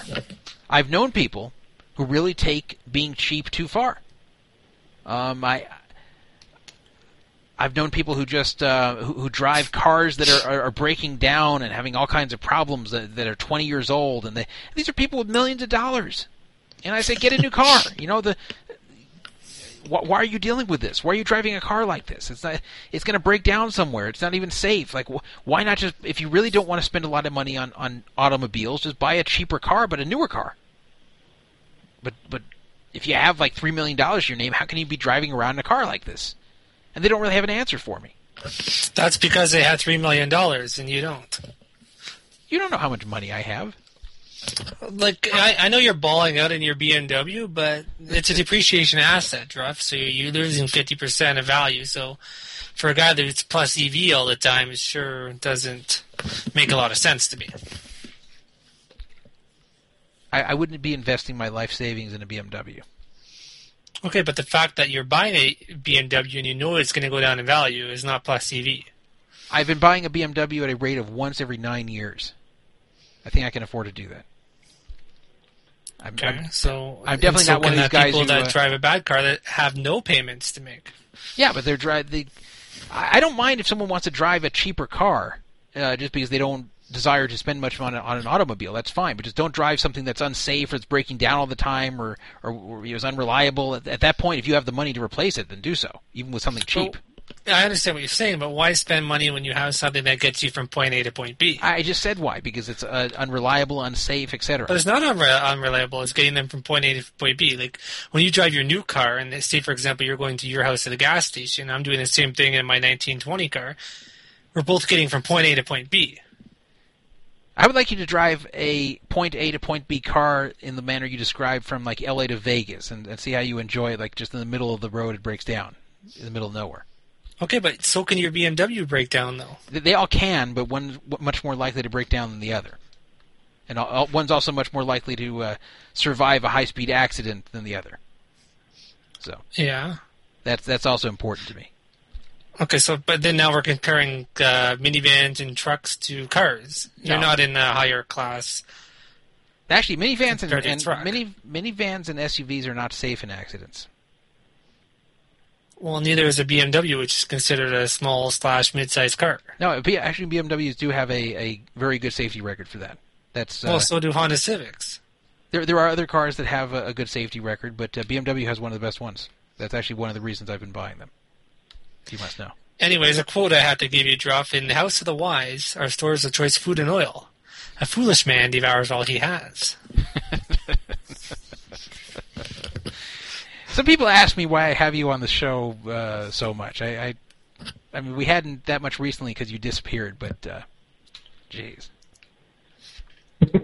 This is a quote. This is a quote from the. This is a quote from the chat room, by the way. Here's another great quote. This is from the chat room. I'm leaving because Team MLK is a faggot. I'm done listening later. So I think the ratings might be going down right now. Actually, the ratings are going up. I'm just letting you know that. He did leave the room, too. I think the guy was actually serious. It's funny, with Team MLK, he really is a polarizing figure, because there's people that love when he comes on here, And there's others that absolutely hate it. There's ones that really do turn off the radio when he comes on. There's ones that get mad at me and send me angry PMs to stop having him on the show and stop letting him ruin the show. That's great. So it's hard for me to decide what to do, because if everyone hated him, I wouldn't put him on. If everyone loved him, I'd have him on all the time. But we've got these mixed opinions here, and it seems like strong one way or the other. Yeah, because everybody's jealous of me. That's why all the haters out there, they want to be like me, so they can't. Some good middle ground. I mean, the controversy that builds ratings. And my over/under net worth is above 10K right now. Ballin'. That's great. I'm very proud of you. All right. How old are you, by the way? Are you 30 yet? Maybe. Come on. Guys should not be ashamed to say what age they are. Well, I can't disclose that on air. I never understood when guys are afraid to say how old they are. I know with women it's a big thing where the women, there's such an emphasis on youth in our culture, and that once women get to be older, they're often perceived as not being as sexy anymore, et cetera, et cetera. So they always want to hide their age. It's been like that for many, many years. But guys aren't the same way. Guys just, you say, how old are you? They just say it. Right. Old or young, they just say it. Like I don't ever hide it from anyone. Someone says, how old are you? I say 41. So, fair. If it was my choice, I would be a little younger than 41. But that's what I am. And sadly, in 10 years, I'll be 51. Then I really wish I was younger. So, Jeff, I got a question. For your BMW, do you follow what for gas, for example, do you get the premium gas, or do you cheap out and get the low gas? No. I get the gas I'm supposed to get for the BMW, which is premium. So that's another cost that's added to your BMW, where the other guy who's driving a 1930 car doesn't I'm not saying that BMW driving is the cheapest option. I've never argued that. So I don't know what you're trying to say here. No, I'm saying that you're making it sound like the people who had $3 million and driving a shit car. No, people who are driving an old car that is in bad shape are making a mistake if they can afford not to. People driving a cheaper car that prefer not to drive more expensive vehicles, I'm fine with that if that's their choice. So. Yeah, but not all people want to drive a BMW. I'm really tired of this argument. No, because you're losing the argument, Druff. I really wish I had the low house button right now. No, but you are losing this argument. You must agree with me. No. Okay, so because they had what happens if they had $3,000 and they had a shitty car? How would that be any different? Would you say to them, well, because you have $3,000, you should have BMW and go into debt? Let's move on. Like, we all don't get tomatoes on the side. All right, I've heard enough. I've heard enough. I had to snap him off. Yeah, that was a good time to snap, I think. First I'm playing sound effects over him, and then I go, why am I doing this? I can just hang up. Right. Like why am I ruining the show with sound effects now? Why can't I just hang up on him? It was like, this reminds me of 23 plus years ago. I was with a girl that I just did not want to be with anymore. She didn't do anything wrong. I just wasn't into her anymore. It was actually the first time in my life that happened. And I felt bad. So, I was so not into her that when she would call me, I didn't want to take her call. So what I would do is I'd leave my phone off the hook. And this is back in the days when you'd get a busy signal and you wouldn't get a voicemail or anything. So for 5 straight days, I'd just leave my phone off the hook after I came back from school. And then just one day I said, what the hell am I doing? Why am I leaving my phone off the hook? If I don't want to talk to my girlfriend, I should break up with her. So that's what I did. I called her up and I broke up with her. And that was that. I felt kind of bad, actually, because she hadn't done anything wrong, but I said, why am I leaving my phone off the hook when I have the power to just break up and end it? And that's the same thing with TMML Gay. Why am I playing sound effects and ruining my own radio show when I have the power to just hang up on them? That's right. All right. Well, so an area where people don't have any power right now is getting their money off of Party Poker through Skrill and NetTeller without paying an outrageous fee. Party Poker has introduced a 3% Skrill and NetTeller withdrawal fee. It's actually even worse. It's 3% plus $4. It's bad enough that they're taking 3% of whatever you're withdrawing with no cap. So you want to withdraw $1 million, you're going to be paying them a $30,000 fee plus $4. You'll be paying them $30,004 to withdraw $1 million from Party Poker right now through Skrill or NetTeller. What are Skrill and NetTeller? Well, you probably know NetTeller. Skrill is very similar. It's an e-wallet. It's where you can withdraw quickly from Party to Skrill and NetTeller, where you can then either send that money to other sites that support Skrill and NetTeller or send it quickly to your bank account. It's very convenient. You just can't use these as U.S. players anymore. But Party Poker is the only major site to be charging this 3% fee. PokerStars does not do so, nor does Full Tilt. Now, yes, they do have to pay these fees to Skrill and NetTeller. Skrill and NetTeller don't work for free. They do charge pretty stiff fees to these poker sites for deposits and cash outs. But guess what? That's the cost of doing business. Party Poker makes a fortune raking their games. The rake online is way too high and always has been. You know that guy who ran for president on the rent is way too damn high party? Remember him? I do. Yeah, we should have our own political party. The rake is way too damn high online, because it is. It is. Some places it's insane. Online poker rooms modeled their rake structure after live poker rooms, which sounds fine. You know, you're paying that rake live. Why shouldn't you pay it online? Well, because there's a different cost in running these games. They can run so many games online. They can run tens of thousands. They can run hundreds of thousands of games online with very little additional cost once everything's all set up. It's not like a live poker room where they have to make physical space. They have to hire people. They have to hire security. They have to hire so many different people and pay so much for the physical space where these tables occupy, and pay for the cashiers, etc., etc. They can't just do unlimited expansion for a tiny percentage of additional cost like online can. It simply does not cost an online poker room the same per hand to run as it does live. Not even close. That's why online poker rooms made such a fortune. So, with them making so much rake, the least they can do is give you free deposits and free cash outs. I think charging for either one is really crappy, especially when you're a large site like Party Poker that has deep pockets that doesn't have the short-term risk. Some of the smaller sites have deposit and withdrawal fees because they're operating such a small margin, or in some cases they're spending most of their budget on marketing, or a lot of those are just getting by, which is why we have rooms like Lock that then resort to stealing the player money to continue operating. Here's one thing I actually posted in that topic in the thread earlier.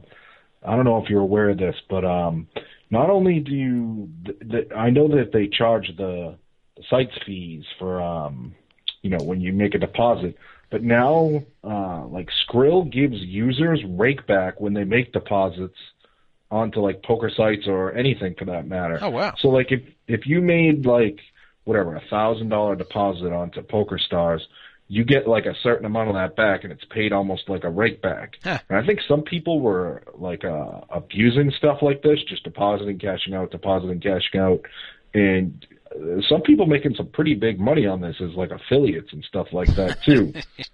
So I think they're just saying like enough's enough. We're not paying the fees anymore, and we're just going to dump it back on the players because most of them are just getting a percentage of the fees that we're paying for them to deposit anyways. I wouldn't mind if they introduced the fee that was equivalent to whatever that rakeback was, to where they say you're paying a fee, but you're getting it back through Skrill anyway, so it breaks even. I'm fine with that. I don't think necessarily people have a right to make money off of depositing and withdrawing. But I believe Party Poker is doing more than that. I'm sure 3% is much more than that. And they're just trying to pass along some of their fees. And there's also some theories being posted on 2+2 that the reason this is being done is kind of a Bodog Bovada way of doing things, is changing the rules of the site to drive away the pro players. Maybe they don't want the pro players on there, and they figure that the fish aren't going to be withdrawing that much or that often, and Right. so this is going to really be, and the fish a lot of times are not even using skrill or net teller. So this is more likely affecting the grinder, so they may not want it anymore. They may decide that they want to get away from the model of catering to the grinders.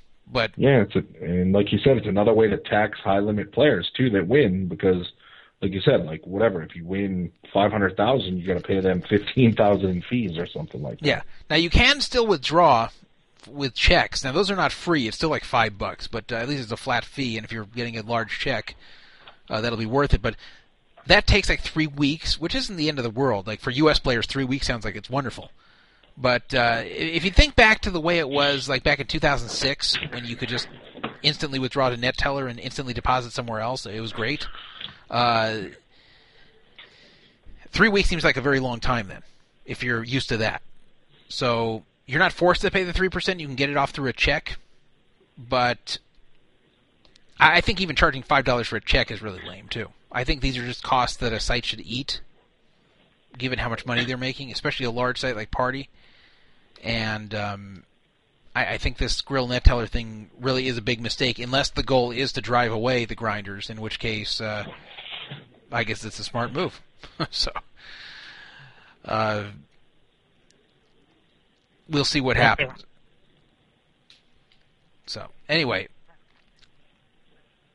last regular topic here. There are bed bugs, apparently, at Harrah's Atlantic City. This was reported by a user on Poker Fraud Alert.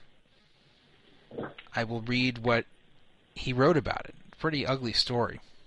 Yeah, I'm actually glad this got reported, too, because I was in Atlantic City a few months back, and I strolled through that Harrah's, and the parts that I was in, I mean, the casino looked very nice. I said to myself, well, this looks like it could be a nice place to stay. You know, I've stayed at the one in Vegas, and it was a total shithole, but the one in AC, I was actually debating on maybe staying there if I went back to AC, so go on. So this is a guy named Duped Samaritan. And that's the screen name's kind of a joke referring to former user Neverheeb. But I'll tell that story again some other time. He wrote this: Hello, Poker Fraud Alert. I've been following this site and listening to radio since it started, but I've yet to post. I've just run into a situation I'm not sure what to do. I'm pretty confident that Druff or someone else in this community will offer some good advice. Background: I'm a Platinum Total Rewards member. Now that sounds impressive, by the way. This is not his post anymore, but I'm just telling you guys. Platinum sounds like a high level, and at somewhere like the Cosmopolitan, it is the highest level. But at Caesars, it's nothing big. The Caesars Corporation, Caesars Entertainment, this is how it goes. You start out as gold. Once you go get a player's card, you're immediately gold. So it goes gold, platinum, diamond, 7 stars. So platinum is the second lowest of the 4. So I just want to mention that because it means he's nothing special, but he's above like the bottom. Live in Jersey City, just outside of New York City, and make a trip to Atlantic City about 10 times a year, anywhere from 4 days to 2 weeks. I get decent comps and rarely have to pay for a room, just besides the $5 to $13 a night tax, depending on the property. I checked into a Harrah's Atlantic City yesterday for 3 nights. They gave me a room in the Atrium Suites, an older tower, but I like it because all the rooms are suites with a bedroom far from the door, so it's very quiet. I woke up this morning around 10 a.m., quickly took a shower, and headed over to Borgata for some 2-5 no limit. I first noticed the itching on the 5-minute cab ride to the Borgata. By the way, Frere Jacques here wouldn't approve of that. He'd tell you to take the bus. Specifically on my left pinky and left arm. I didn't think much of it, anxious to get into some action. Throughout my session, though I kept feeling itchy, my back, my leg, etc., after a few hours I was washing my hands and face in the bathroom when I noticed red blotches on the right side of my face, and my right earlobe was swollen. I squeezed it, and this clear, sticky pus came out. I wasn't sure what to think, and my itch to play was greater than my itches all over, so I played 2 or 3 more rounds before realizing I was too distracted to focus on the game, so I went back to Harrah's. First thing I did was take off my clothes to see what the fuck was going on. After checking myself out in the mirror, I realized that I had bug bites all over my body, 6 on my face, 2 on my right ear that produce a remarkable amount of pus every time I squeeze it. That's a nice picture.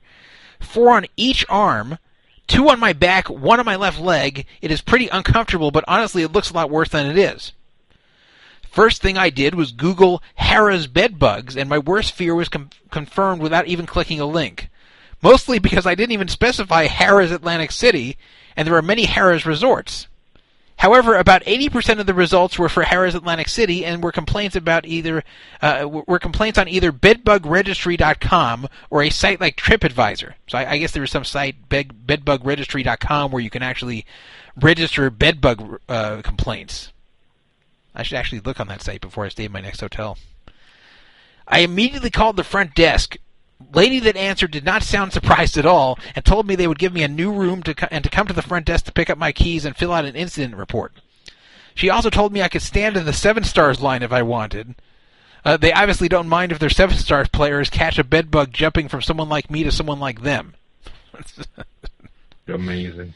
The front desk agent and the manager I spoke to at the front desk both handled the situation well. I felt they were genuinely apologetic, but not surprised. I made sure to point out that the bites on my face and forearms for them, so they knew I wasn't some prick looking for freebies. I filled out the incident report. At first they offered me $50 room credit and a change of room. I said something along the lines of, "That's fine, do you know when I'll be hearing from risk management?" The manager went in the back and then came back to explain that in fact he could not offer the $50 room credit because it could, quote, screw up my case with risk management. I was totally fine with that, realizing I might actually be properly compensated. $50 room credit is nothing. I have tons of comps anyway. So here I am sitting in my new room with 2 more nights here, and I'm not sure what my next step should be. Here are some facts that I've gathered from a little research. There are many reports of bedbugs at Harrah's Atlantic City. Many of them were in the tower I was staying in, Atrium Suites. No report of any type of settlement that I could find, either because there's none or because if you talk, you don't get paid. And some of the reports say that they were asked to visit the, quote, casino nurse who confirmed they were, quote, insect bites. So, I'll stop here. I've pretty much read everything that's important.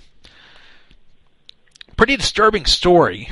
Risk management, by the way, that's what Caesars always refers you to if something happens. That's kind of the go-between between Caesars and their insurance company. When I had my car parked in the Rio parking lot, I think it was 4 years ago, and some debris blew into my car that they left untied down. They had some construction material, and they didn't tie it down, so then when the wind kicked up, it blew the stuff into my car and damaged it. They referred me to risk management, who then gave it to the insurance company, who then paid me like $650, which is the cost of the damage. But that was fairly easy, it seems, because as you heard from somebody else who came on this show regarding a theft at the Rio, the insurance company seems pretty easy about paying anything less than $750. I don't know what this guy is looking for as far as compensation. I suggested that he go to a doctor and get it documented that he really did get bitten by bed bugs, and then he could try to demand something for pain and suffering from them. I don't know what their insurance pays in these cases. I agree $50 is not exactly proper compensation here. And just to let everybody know, at any Caesars property, if you have the slightest problem, you should call up and complain, and they'll always give you $50. Like, when I say always, you got to kind of play up your complaints a little bit and talk about how inconvenienced you were. But they'll immediately say, okay, well, I've just put a $50 room credit on your room. Sometimes even $100, but always $50. Yeah, they just want you to go away and not make a report and make them look bad, and right. That's it. You'll be staying in the casino, and you'll probably spend more money. Like for example, one time in my room, there were 2 sinks at the Rio. One of them just didn't drain well at all. It would just take an eternity to drain. The other one made a loud noise and would drain gunk, gunk, gunk, gunk, gunk, gunk, gunk, gunk for like 5 minutes after I'd have water on. Not the end of the world, but it still kind of sucks. You get up in the middle of the night, take a piss, wash your hands, and then you got to sit there for 5 minutes while you hear the sink going gunk, gunk, gunk, gunk, gunk, gunk, gunk. So I complained about this, and they gave me $50, and then changed my room the next day. So that's like a typical thing they'll give $50 for, which is obviously much less of an inconvenience than getting bed bugs all over your body, which is awful. Yeah. So I agree that was not compensation that he would want, and they probably were right that you don't want to be accepting a $50 room credit and have that be confused as compensation for what happened. So, let me see if there's any update regarding risk management here. The guy said he's throwing away all his clothes because you could actually you could end up bringing them home. So if you ever get bitten by bed bugs, you really should either get rid of your clothes or put them in a sealed plastic bag, a completely sealed plastic bag, and leave them in there for 2 weeks, and the bed bugs will actually suffocate. That's really the only way to do it. And I don't know if you could take it to a dry cleaner and get it taken care of, but you had to make sure you're really getting rid of them. As you bring them home, you really got problems. But this is the update from him. He says, I was told I would hear from risk management by August 20th, and he posted this 3 days ago. Of course, today is August 20th. But I'd like to shoot off a few emails, including my best close-up photos to upper management at the property and corporate. Anyone have a list of email addresses? And then he's just asking for email. So I guess he hasn't heard from them as of 3 days ago, and maybe not even yet, because he probably would have posted about it. So watch out at Harrah's Atlantic City. I would advise staying in one of the other Harrah's properties there. I'm not sure why he chose Harrah's. Caesars Atlantic City, while not as good as the Caesars in Las Vegas, is superior to Harrah's Atlantic City. Right. But maybe it was cheaper. I don't know. But he said he had comps. I don't get that. So, but Caesars actually owns a number of properties there, so don't stay at the bedbug property for sure. Right. Especially this Atrium Suites. And maybe it's not a bad idea. Any place you stay to check in the bedbugregistry.com and see if there's a lot of reports of bedbugs, and if there are, stay away, because that's just. He was posting in the thread about how miserable he's been since he's gotten those bites, and just how uncomfortable he is. I bet. But like I said, maybe he just didn't know much about it. I walked through there and I was like, wow, this place looks pretty nice. You know, that nice indoor pool, like it was themed nice. It's just, I don't know, everywhere I walked in there looked pretty good. I was like, this is nothing like the Harrah's in Vegas. It's like, maybe we'll stay here next time, but no way now. Well, what happens is sometimes maintaining the outer image of the property. When I say outer, not even just the outside, but when you walk through the casino, how it looks, the lobby, and things like that. A lot of times that's different than the proper sanitary procedures for maintaining the rooms. And a lot of times you can succeed in appearances, but not succeed in keeping the rooms clean, and or controlling bedbug problems. And it sounds like that I don't know if they've been lazy or been cheap about getting exterminators in there to get rid of the bedbugs. But I'm just going to do it right now. I didn't try this yet, but let's see. I'm going to enter Harrah's bedbugs, and this is what I see.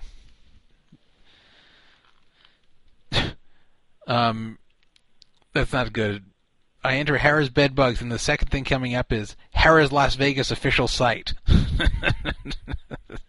I wouldn't be surprised if that place had bedbugs too. I stayed there once, and the rooms weren't too pretty. So the first thing is Harrah's Las Vegas report, but then Atlantic City, Las Vegas, Atlantic City, Las Vegas, a lot of Las Vegas too. Atlantic City. Oh, this is interesting. Wow. I'm going to have to show him this one unless he's found it already. This is on the front page if you type Harrah's bedbugs. November 7th, 2011, almost 2 years ago. After many years of complaints that Harrah's Casino Hotel in Atlantic City has been plagued by bedbugs, a lawsuit has finally been filed in New York Supreme Court against the establishment by a patron who stayed at the Waterfront Tower in November 2009 and was badly bitten and severely scarred. So a lawsuit was actually filed. Wow, I mean that's. Those bedbugs can get pretty bad, huh? I've been fortunate enough not to have been bitten by bedbugs ever. Yeah, I don't think I have either. And I've stayed in a lot of hotels, and I guess I've just lucked out as far as that's concerned.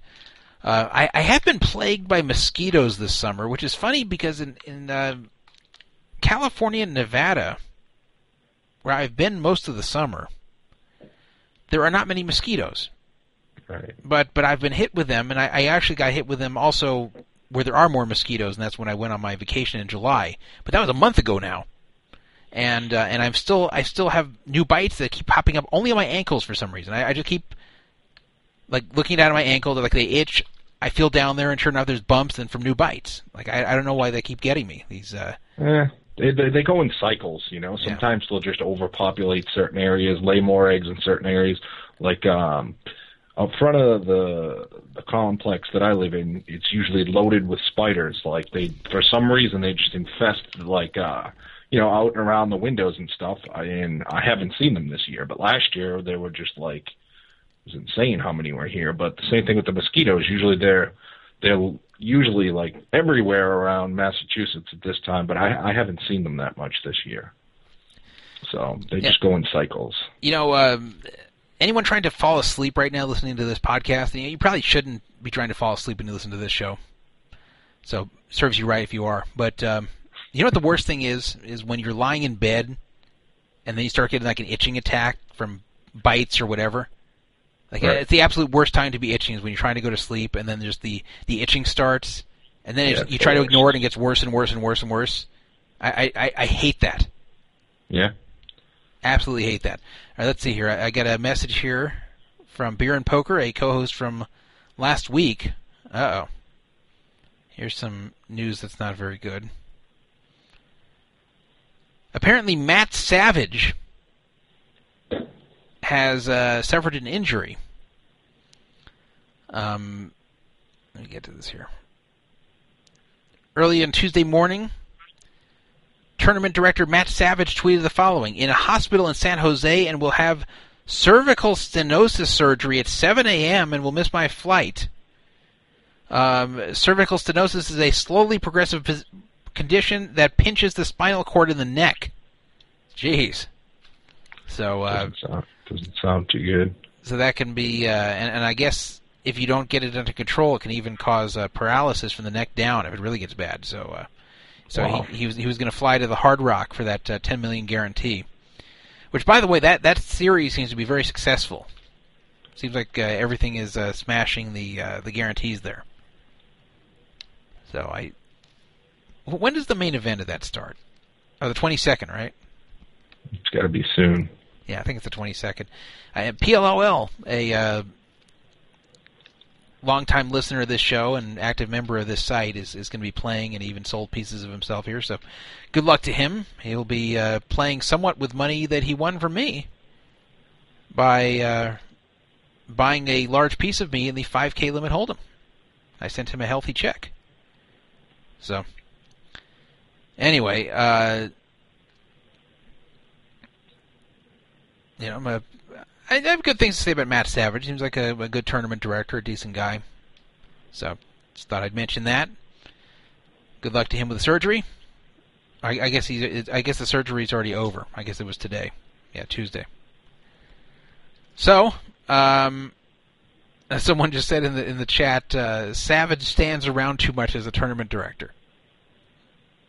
I don't know what that means, but maybe standing around would cause your, Yeah, maybe that's what he means. Yeah, they're standing too much. Right. I don't know. I've actually, some people actually have problems with their back where they can't stand in one place for too long. Otherwise, right. Their back really starts to hurt. I don't have that problem, fortunately, and I've been fortunate to not have back problems for almost my whole life. The only time I ever had back problems was in March of this year, when I threw my back out. Right. Actually, I was like jumping Benjamin up and down, like lifting him up from the floor and pulling him up in the air, and it wasn't that strenuous. He was only like 30 pounds, but something I did there just completely threw my back out so bad that for a few days I couldn't even stand from a sitting position without being pulled up. But it got better after a few weeks, and now it's completely better, like it never happened. So I'm going to take some questions in the chat room or calls. The phone number is 775-FRAUD-55, 775-372-8355. You can also call the Mount Charles. The number is 702-430-1808. You can ask questions either on the phone or in the chat room. Oh, hey, I got one thing to add, which isn't too hard. Something about Shane from Lock.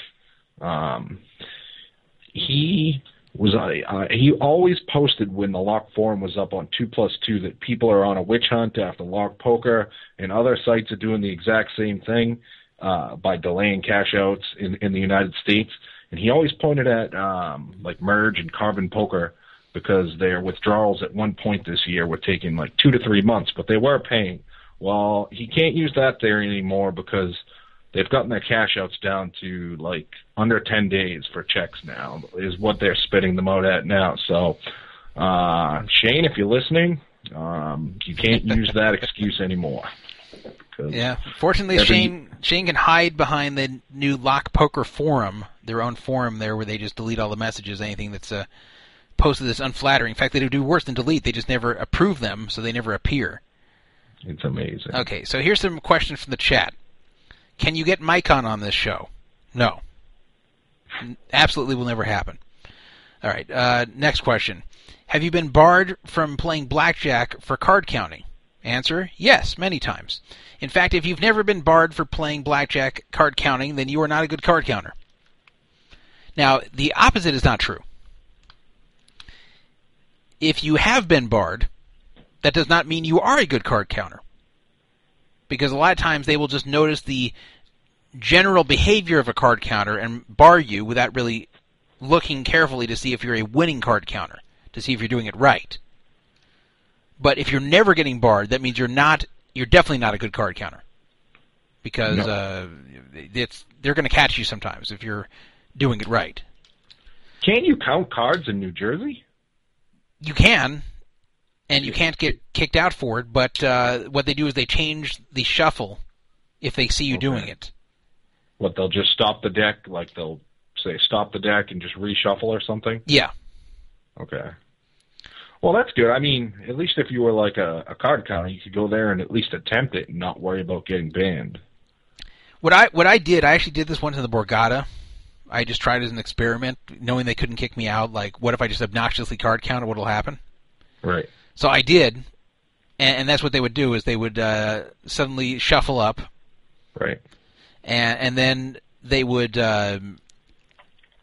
like a 6-deck shoe, they'd suddenly just be dealing out only 3 of the 6 decks, which makes it worthless to card count for me. Right. And then I say, I'll be clever and go to the other side of the casino. Well, that actually worked for a little bit, but once they got to know me, the second I'd sit down, they would just change everything. Wow. So that was that. So that's pretty much what they do to combat card counting over there. And so yes, I've been kicked out. The first time I ever got kicked out card counting was actually before I even ever played a hand of poker. It was in October of 2000. I went to play blackjack for the first time as a card counter. I'd played it many times before as a non-card counter, but I played it at Terrible's Casino. I'm not sure if it was the first place I ever played. Or sorry, I skipped something. My first trip playing blackjack, I didn't get barred anywhere. But my second trip, which was 2 months later in December of 2000, I got barred from Terrible's Casino. Not from the casino, or from the blackjack game. And a guy came out, a pit boss came out who seemed like you're like stereotypical like Italian mafioso type pit boss. Mm-hmm. And he says, yeah, I'm going to have to tell you, you can't play blackjack here anymore. You're too good for this joint. That's actually what he told me. You're too good for this joint. So that was that. And, whenever they've done this to me, I've never argued with them. Because I know that they know what I did. They know that I know. So there's no point to put on air like, what? Well, I didn't do anything wrong. I'm not card counting. What? Like, I just say, okay. That's it. Like, I never try to cause any kind of scene with that, because all it does is it's going to hurt you. And you'll never change their mind. Never. Okay, here are some other questions. Have you ever been to Foxwoods? What's your opinion on that place? Answer, no. So I have no opinion. But I bet China Maniac you have, because you live not that far from there. Yeah, it's good. I mean, it's a big casino, clean rooms, 3 different hotels, poker rooms, decent size, a lot of games going. It's a pretty good place. I don't know. It's definitely, I know it's one of the biggest casinos in America. They don't comp you well on table games, but most casinos don't. But other than that, I really have nothing bad to say about the place. Okay, another question. Referral code for Stat Clash.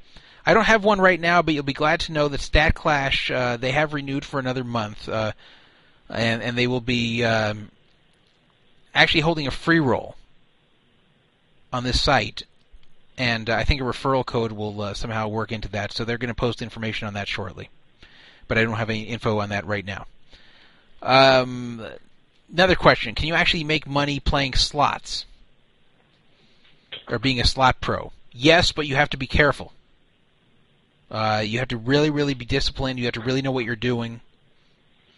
There's a lot of variance to it. You need a large bankroll for a small expected profit. So it's very tedious and very, very boring.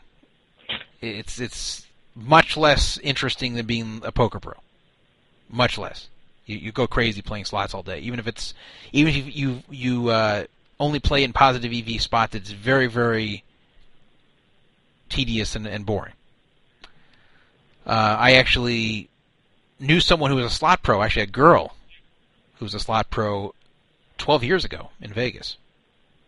That was where I first heard about it, and she told me all about it.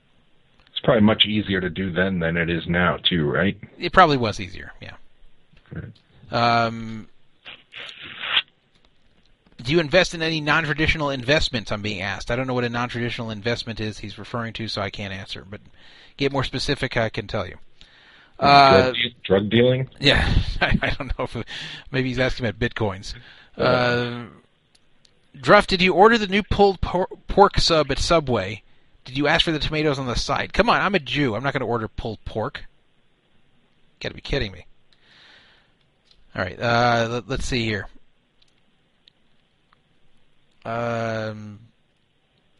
Besides not instigating road rage from LA to Vegas, what are your tips for driving between the two places? I've talked about that before on this show.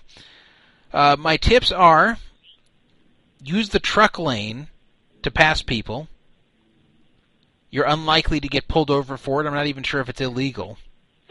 If it is, it's not much. It really isn't a major ticket anyway. No worse than speeding for sure. And most people don't use it for passing, so it really is better than a regular third lane. And provided you dodge the trucks that are there, you can use that to pass people whenever you need to. So that's useful. Whenever you see it, don't be afraid to pass people. The reason you're much less likely to be pulled over passing people in the truck lane than just regular speeding is because when you're passing someone in the truck lane, you just jump in the truck lane, pass someone, and jump back in the regular lane. You're not there for very long, so the chance of a cop seeing you do it is much smaller than if you're constantly speeding, for hours on end. Another tip I would give you is to have some kind of device where you can see the traffic. Either your iPhone or something where you can look at traffic in real time and then look for ways around it. There are ways around it. There are places you can get off the freeway and ride on a frontage-type street that runs along the freeway in some places, and you can get by the traffic. Don't just resign yourself to sitting in 3 hours of traffic if something happens. Another tip, do not drive do not drive east during the afternoon on weekdays from LA to Vegas. So don't leave at 3 p.m. on Friday to go to Vegas, or you're going to be in big trouble with traffic. But you can leave during the same time from Vegas going to LA, and it's fine, because going west typically through LA is pretty good during evening rush hour. East is make sure you have enough engine coolant too. I can't imagine breaking down because your radiator blows because you didn't have enough engine coolant. You'll be sitting in the middle of the desert in the hot sun for hours. Yeah, and the other side of that is in the winter. A lot of people don't expect. They think of L.A. of being a place where you don't worry about snow. They don't think about getting snowed out on the drive to Vegas. But believe it or not, you can get snowed out and stranded driving to Vegas, and you will end up being stuck in San Bernardino. Or if you're coming from Vegas to L.A., you'll be stuck in Victorville or Hesperia. And that's because there's a place called the Cajon Pass, which can get a fair amount of snow on a cold winter night if there's precipitation. So be careful that you don't get stranded. And I first learned about this when I actually dated a girl from Victorville when I lived in L.A., and she said, hey, I want to come see you, but the Cajon Pass is snowed out. I can't come tonight. And I looked, and sure enough, it wasn't an excuse. She was right, and she came the next day.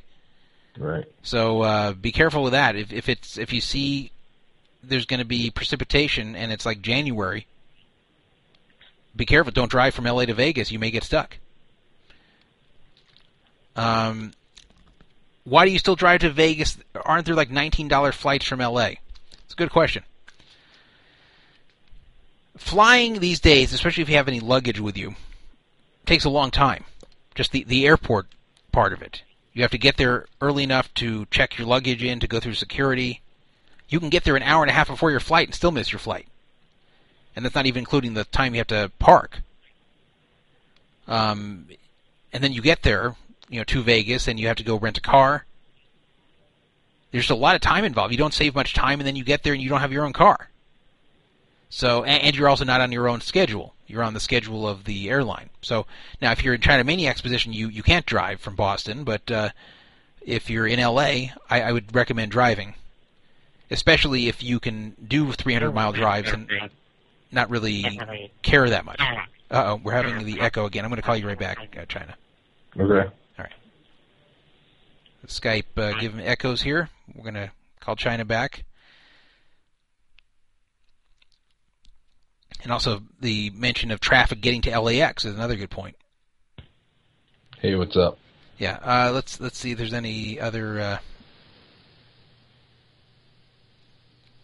anything else here in the chat room. You can also call to ask these questions if you want.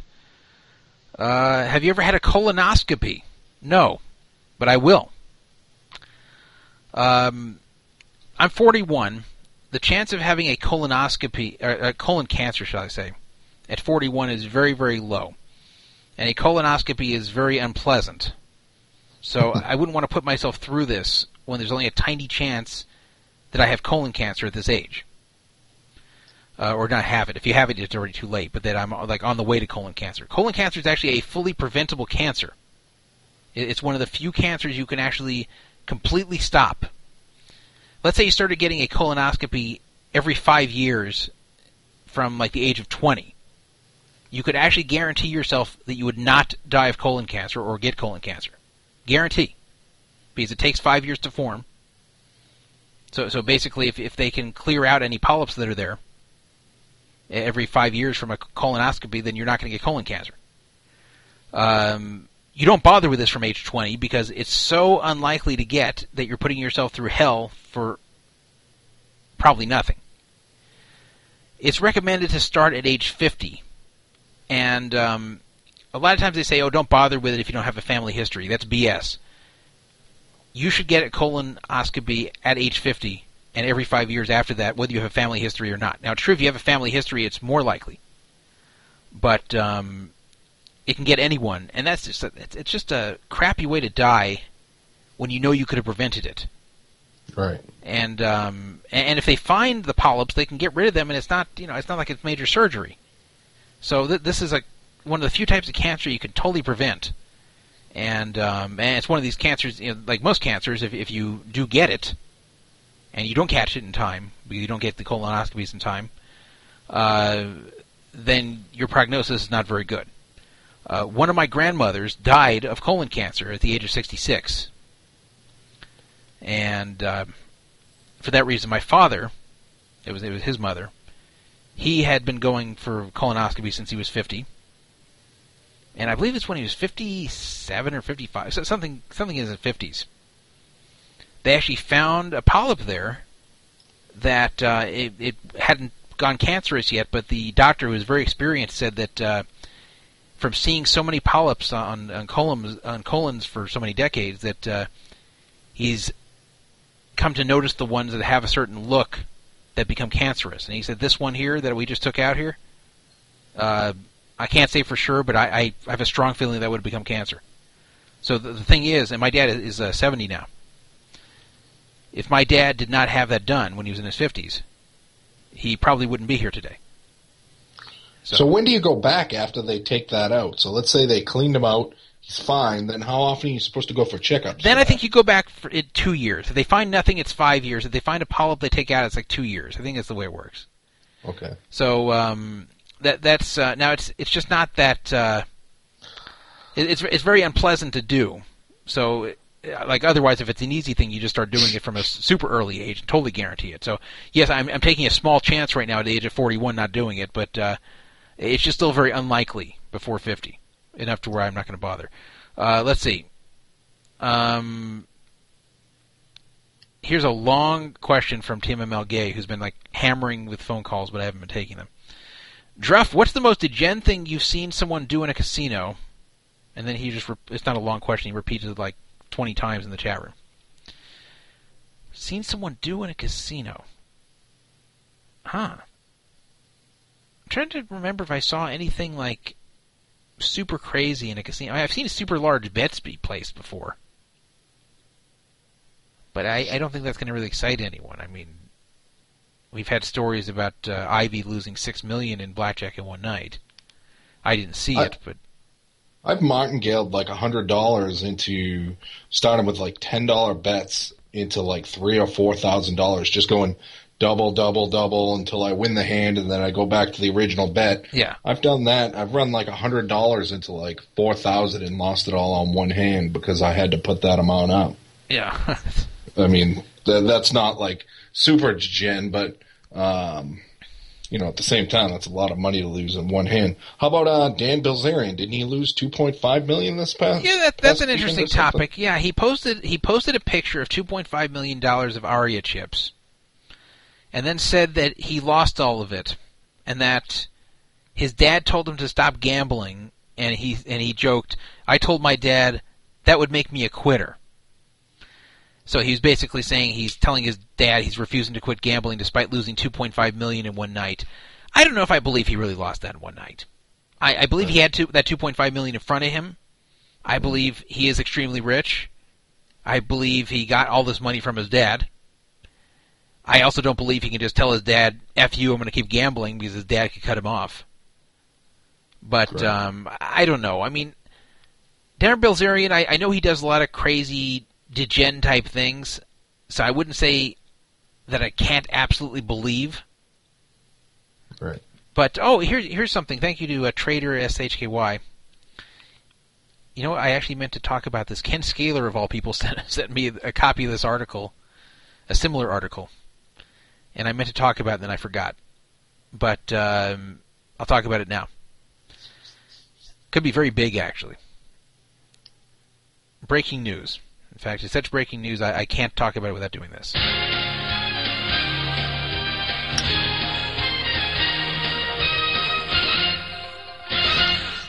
California is trying to get online poker.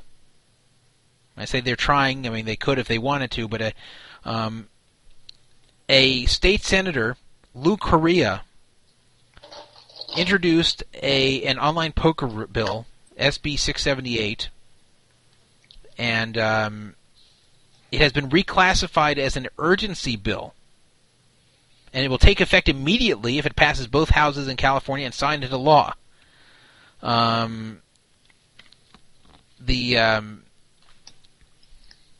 This is a bill that would make online poker legal in the in California, which would be much better than the Nevada and New Jersey rooms because California has a gigantic population. And that's California 50% of the U.S. market. Yeah, and even if you just go by population alone, you've got like 10% of the country living in California. Right. So, and of course, as you said, a bigger percentage of them are poker players too. So, right. This bill would restrict internet gambling to only poker. And let me go back to the article that Ken Scaler sent me. It actually gave a lot of details. I can't believe I forgot to read this. I mean, how often does Ken Scaler send me poker news that I don't already know? But he actually did. I just hope if California does, I hope they opt in with Vegas, just so this can maybe spread further and further and further. If California winds up passing something like this and they want to just keep that 50% of the market to themselves, I mean, that's fine, but it would be great if they, at some point they opted into what Vegas is doing or vice versa. Yeah. So this is the Ken Scaler sent article. State Senator Lou Correa, Democrat from Santa Ana, has introduced a bill to legalize internet poker in California, but opponents are betting the controversial proposal won't be acted on the coming 3 weeks before the legislature adjourns for the year. It's pretty bad that they adjourn for the year in 3 weeks when it's only August right now. Correa took a placeholder bill and amended it Monday to allow state-sanctioned online poker games for Californians to be operated by card clubs or Native American tribes that run casinos. Internet poker bills have been introduced for 3 years in California, but none of them advanced to the governor's desk, largely because of disagreements between tribes about who should be able to operate the websites. Some tribes have opposed the measures that would allow card clubs and horse racing groups to operate internet sites that they see as competing with their brick-and-mortar casinos. Correa said his bill has the support of the San Manuel Band of Mission Indians, which operates a casino in Highland, but is opposed by others, including the California Tribal Business Alliance. I don't know who's a member of that alliance, but it sounds like that some of the Indian casinos don't want it. David Quintana, a spokesman for the alliance, predicted that the Correa bill would not be acted on this year. That bill is not going to move, he said. Senator Roderick Wright from Inglewood chairs the Senate committee that would hear the gambling bills, and he has not scheduled a hearing for any measure, including one of his own. So I did just read that it was updated to urgency status, which is good. But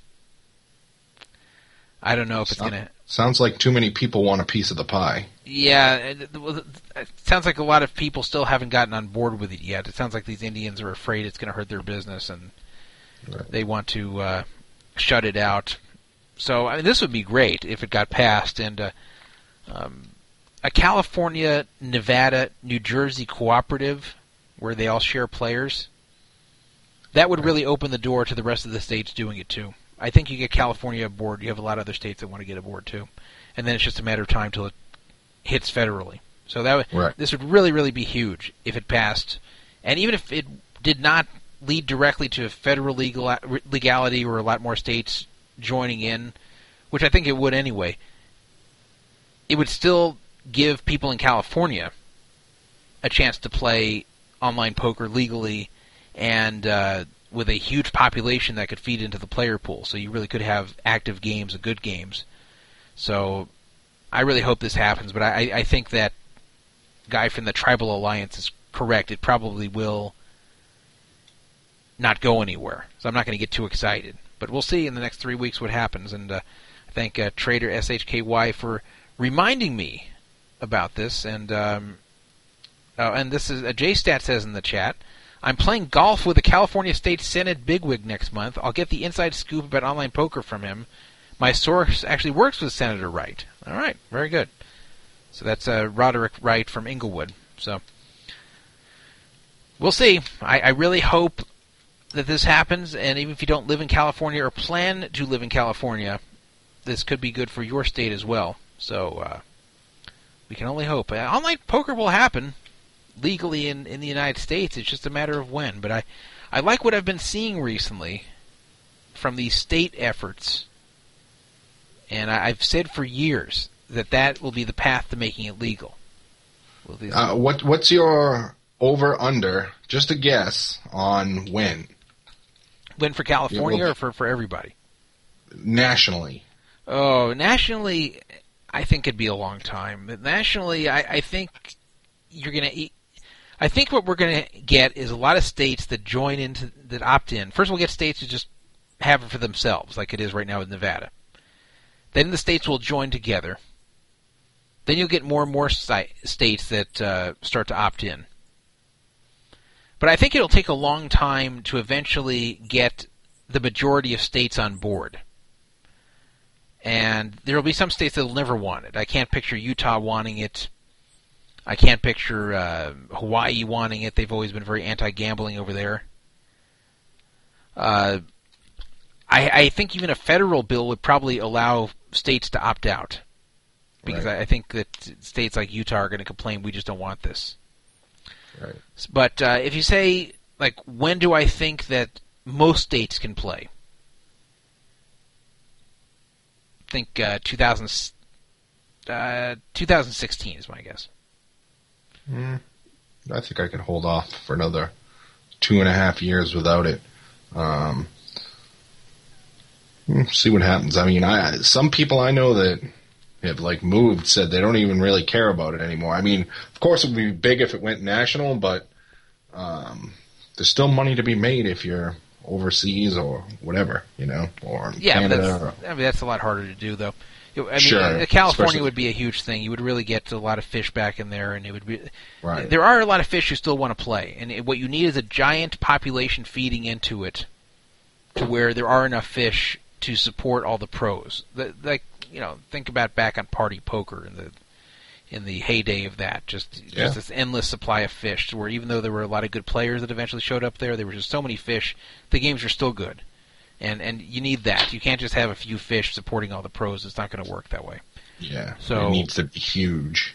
Yeah, you need a big pool of fish to really make it viable for all the pros to make a living on these sites. And it's one thing to have Ultimate Poker with a few Vegas pros taking a shot at it, but it's another thing for you need for a mass number of people to support themselves with it.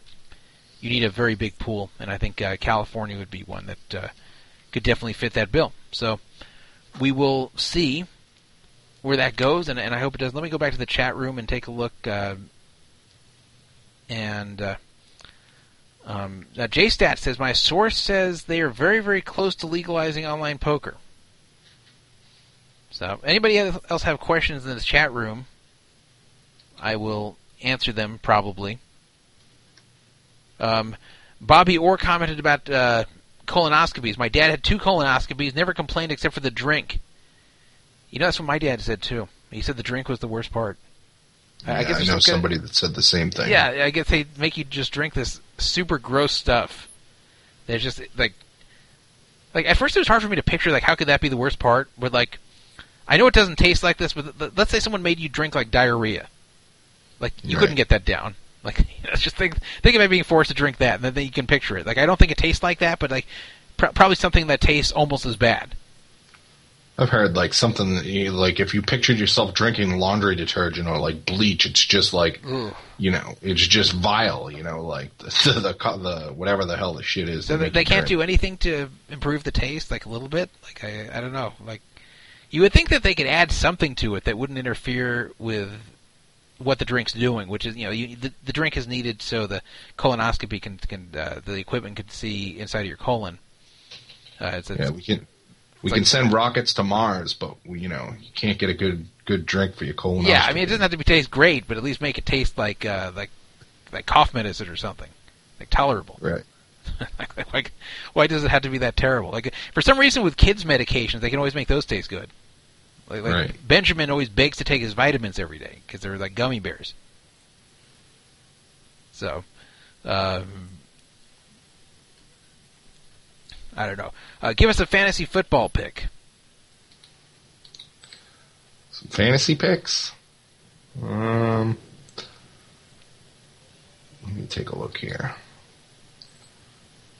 Let me just pull up my chart. I'll tell you one thing. I mean, I see all these experts saying, most of these experts have all these running backs. They suggest you take all these running backs with the first 6, 8, 10, 12, even up to 20 picks. But I'm under the impression, it's always been this way, if you get one of the top 4 scoring quarterbacks, you're going to go at least 500. And if you have a decent draft, you're probably going to make your playoffs. So I wouldn't always go by what these so-called experts say. As far as picks, I mean, I think Danny Amendola on New England's going to have 100-plus catches. Who else here? I think Dez Bryant might have a year comparable somewhere in the neighborhood what Calvin Johnson had last year. Russell Wilson, I think, is ranked too low, and I think he's going to have a huge year. Haven't really done too much homework on things yet. C.J. Spiller, he could possibly be the top scoring running back, I think, this year if he gets enough touches. But I don't know. I'll prepare a little more for that and get some some more stuff for you guys next week, maybe. Now, do you think that we will be having a Red Sox-Dodgers World Series this year? Very possible. I mean, I think the Dodgers have a much better shot because of their starting pitching is just amazing, and they've been hitting the ball. They've been hitting the ball well, but I mean, their starting pitching. I mean, that's what's been winning in the playoffs, and what always wins in the playoffs. Pitching always beats good hitting, and their front four is better than anyone in the majors. That's actually what I thought too. I thought, I'm optimistic about this year because what they lacked in prior years in the playoffs when they've made it was that they just didn't have a great starting rotation. And even in 08 and 09 they had Kershaw going, but that was a much younger Kershaw who still needed to develop some. It's not the same Kershaw as you see today. But this year they really have a strong group of four pitchers. And, it starts in Kershaw and goes on down from there. But that's how they won in '88 with a team that was by far not the best offensive team in the playoffs. They were Oakland was a much, much better team offensively than the Dodgers were, and the Dodgers beat them 4-1 in the playoffs. And then they beat the Mets, who just matched up so well against them. They beat them 4-3 in the playoffs just because Hershiser was just pitching so great. And so, yeah. I'll tell you something amazing about Kershaw is, he has the lowest ERA of any pitcher in their first 5 seasons since 1920. Yeah, he really has had an amazing start to his career. I think a lot of people don't realize how much he's done, and a lot of don't realize how great he's been so far. They go, "Oh yeah, he's a really good pitcher." They don't realize he really could end up one of the all-time great pitchers when it's all done. And it is early. If he falls off a cliff after this year or something, then you'll just remember Kershaw's good years at the beginning, and then he fell apart. And it can happen to anyone. Look at Lincecum; he fell apart, and Halladay and ones like that. But I don't see any signs of it yet. And he really, and not only that, he really does a lot of things to help himself out. He's got an amazing move to pick people off. He can even hit okay. He's not as good of a hitter as someone like Greinke, but for a pitcher, he's a decent hitter and seems to come up with clutch hits. He just you could tell he takes the whole craft of pitching very, very seriously. So much to where when I watched him pitch the last time, he was in the 8th inning. He was pitching a shutout. He allowed a double, and then with like 2 outs or something, he allowed a walk. And when he gave up that walk, he was so angry at himself. You saw him get so mad as if he just gave up the game-winning home run. Right. But he just gave up a walk. It was still a shutout. But he was so mad at himself, and that's how he takes it. Whenever he doesn't perform to the super high level he set for himself, he actually gets mad and then just dwells on it and just tries so hard to make it better the next time. He just really, really is an amazing pitcher, and he's been doing this for a few years now. It's not just someone who came out of nowhere and had some great season that could be a fluke. So this is definitely the best pitcher in baseball right now, and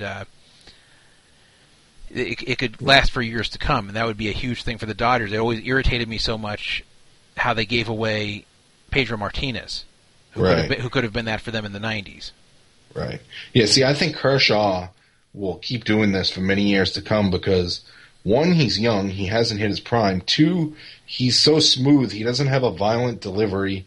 He's in good shape, and the thing about not having a violent delivery, he's just not. When you watch him pitch, it's so smooth. He's not putting extra stress here, there, or wherever, and it's just amazing. And the guy knows how to pitch. I mean, I think his whip this year is 0.85 or something like that. Yeah, it's amazing numbers he has this year, and he's just had these great numbers year after year, and you put this guy in the playoffs with a decent offense behind him. The Dodgers, for some reason, can't score runs all that well when he pitches, but you put him in the playoffs, and then you have Greinke as the number 2, who's done a fairly good job this year, and it seems to be getting better as the season goes on, and and then you have Ryu and Velasco, who are great for number 3 and 4 pitchers. It's going to be tough to beat. Now, of course, what scares me for the Dodgers in the playoffs this year is the same thing that gave me hope in other years recently where they were far from the best team, and I thought, well, maybe they'll luck into it. Maybe they'll luck. I remember they beat the Cubs one year where the Cubs were much better. They swept them 3-0. They beat the Cardinals another year where the Cardinals were a much better team. There's a lot of short-term luck in baseball. It's not like basketball where the vastly inferior team almost never beats the superior team in a series. Right. In baseball, it can happen to anyone. So I actually do worry that maybe the Dodgers will just be cold during the playoffs or run into a team that's hot and they'll lose. So, but still, this is the year since '88 by far that they have the best chance to not only make but win the World Series. Yeah, I agree. I mean, what are they? They're like they were up until a few days ago. Were they 42-8? Yeah, they're 42-8. Yeah, and then they lost 2 in a row. But yeah, it's insane. Yeah, so that was insane. That was the first time in 71 years that it happened, and that's not just for the Dodgers, for any team to go 42-8 in a stretch. And right. And so that's so yes, a lot of that is because they had the money to spend and finally threw a ton of money at the team. But people like Kershaw, they're not paying him any. He's barely making anything this year by baseball standards. When's he a free agent? Because I think it may be after this year. I'd love to give him a huge contract. I think it may be after this year, and I'm sure they'll keep him. I'm sure they'll give him some huge contract and keep him, and hope he doesn't get hurt or go into the toilet. But it's funny. Like they gave the giant contract to Matt Kemp, and he's done nothing this year, and they're still rolling on. They're still okay. You can't play. We'll still win without you. Right. So it would be amazing if he hits the free agent market. Like how high of a contract he's going to get. I wouldn't be surprised if he gets like a bigger and longer contract than A-Rod got. I mean, I could see someone like the Yankees or even the Red Sox getting into a bidding war with them unless, and I'm sure he's going to want the money because he knows they have the money, Yeah. So. Bobby Orr saying, remember the year the Tigers started 35-5? Yeah, I remember that in '84. And I remember seeing that and like, if they don't win the World Series after this, that's going to be a huge letdown. Then they did. But that was the year the Cubs actually made the playoffs, and they thought that they may win the World Series that year, but they did not. The Padres too. I think that Willie Hernandez actually won the Cy Young as a reliever that year for the Tigers. I like Lou. I knew this topic would get Lou Father pissed off because I'm not talking about the Tigers, and he's a very big Tigers fan. He says, "Well, how will you deal with JV, Scherzer, and Annibal the Cannibal?" Yeah, that's pretty good. I mean, they definitely have a good rotation over there. There's no question, and that's what the Dodgers, even in recent years, even before this year when they got good, they've actually always done well against teams that also have good pitching.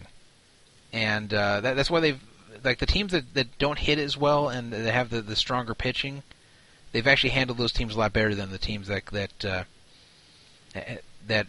are more offensive squads. That's why they had such a hard time with the Phillies in 08 and 09 because those were teams with great hitting and the Dodgers just couldn't handle it. I think this year they might be able to handle it because they've just got such amazing pitching. But anyway, they're hitting the shit out of the ball too. Yeah. They are hitting. The hitting, it's still kind of inconsistent. It's still during that run, of course, it was good. Right. But there's towards the end of that run, there started to be some inconsistency where they kept blowing it with men in scoring position, blowing opportunities, not only scoring 2 runs, 3 runs, and they just kept winning because the pitching was so good. But they did have those amazing comeback games, like the one they were down 6-0. But everybody wants me to.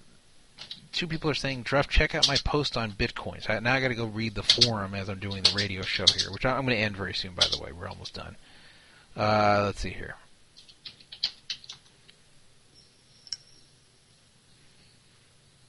Oh, this is interesting. This is posted by Baron von Strucker on the forum. That Germany's Federal Ministry of Finance has confirmed that bitcoins are recognized in this country as a type of private money. So, this is starting to happen. A judge also ruled that in a Bitcoin scam, that the guilty party of the scam was actually scamming people for real money and not just imaginary coins. And that's a big deal, because once bitcoins can be translated into real money, then the government can really start clamping down on illegal Bitcoin businesses, or also anyone who treats Bitcoin as a currency, because the U.S. government hates alternative currencies to the U.S. dollar in the U.S. So we have TMML Gay back on here just because the show's about to end, and I figured I'd give him one more shot. So what would you like to say? Well, I'm just wondering if you can do a prank call, because everybody in the forum wants you to call about the bed bugs as a prank call. That's a good idea, but I don't have time. I'm going to do it next week. I actually, I was planning to get out of here by 10, so that's something I had to do tonight. So unfortunately, if this had been suggested, I just kept seeing prank call, but I didn't have any ideas. That actually is a decent idea, but the good thing is it's not going away. So next week I can do it again if somebody reminds me. And well, you don't read your own site? Are you the next mic on, or? I read the chat room as much as I can, but I'm doing the show at the same time, so it's hard to do all of this. I actually was able to read the chat room more than usual this week because I have a co-host. Otherwise, there's like a long pause when I read, and that doesn't sound very good, especially for the people in the archives. But Tom Brady is God. New England is ballin'. All right. What do you think of that, China Maniac? I agree. Brady's looked amazing the first couple of games here. They're going to cut Tebow, though. Uh-oh. I agree. They probably will. Oh, man. If China Maniac is admitting they're going to cut Tebow, that's a bad sign for Tebow. All right. Thank you for listening to the show. We will be back next week, maybe with more material, maybe with less. Depends what happens in the world of poker. August 27th will be the next show. Also on a Tuesday, as usual, 7 o'clock or thereabouts as usual. A free roll as usual. And I'd like to thank all listeners, both live and in the archives. Wherever you listen. Archives. No, it's the archives. Happy to have you. TMML Gay, what would you like to say? Closing comments for the night here. Just not to shut me off, snap me off clean anymore. I think I've given you ample time on the show today. I know, but you gotta realize I'm the fucking savior of this show every week. I wouldn't go that far here. You're the something of the show every week. I don't know if savior is the right term. Ballin'. Oh, by the way, Poker Pete responded. I told him, I said, TMML Gay just gave you a shout out on air, and he was just asking where. I told him. He Who's said Poker Pete? The guy you always give a shout out to. I might not be coming back for this site for another year. So. Yeah, well, some of us will miss you. Will you miss me? Some of us will miss you.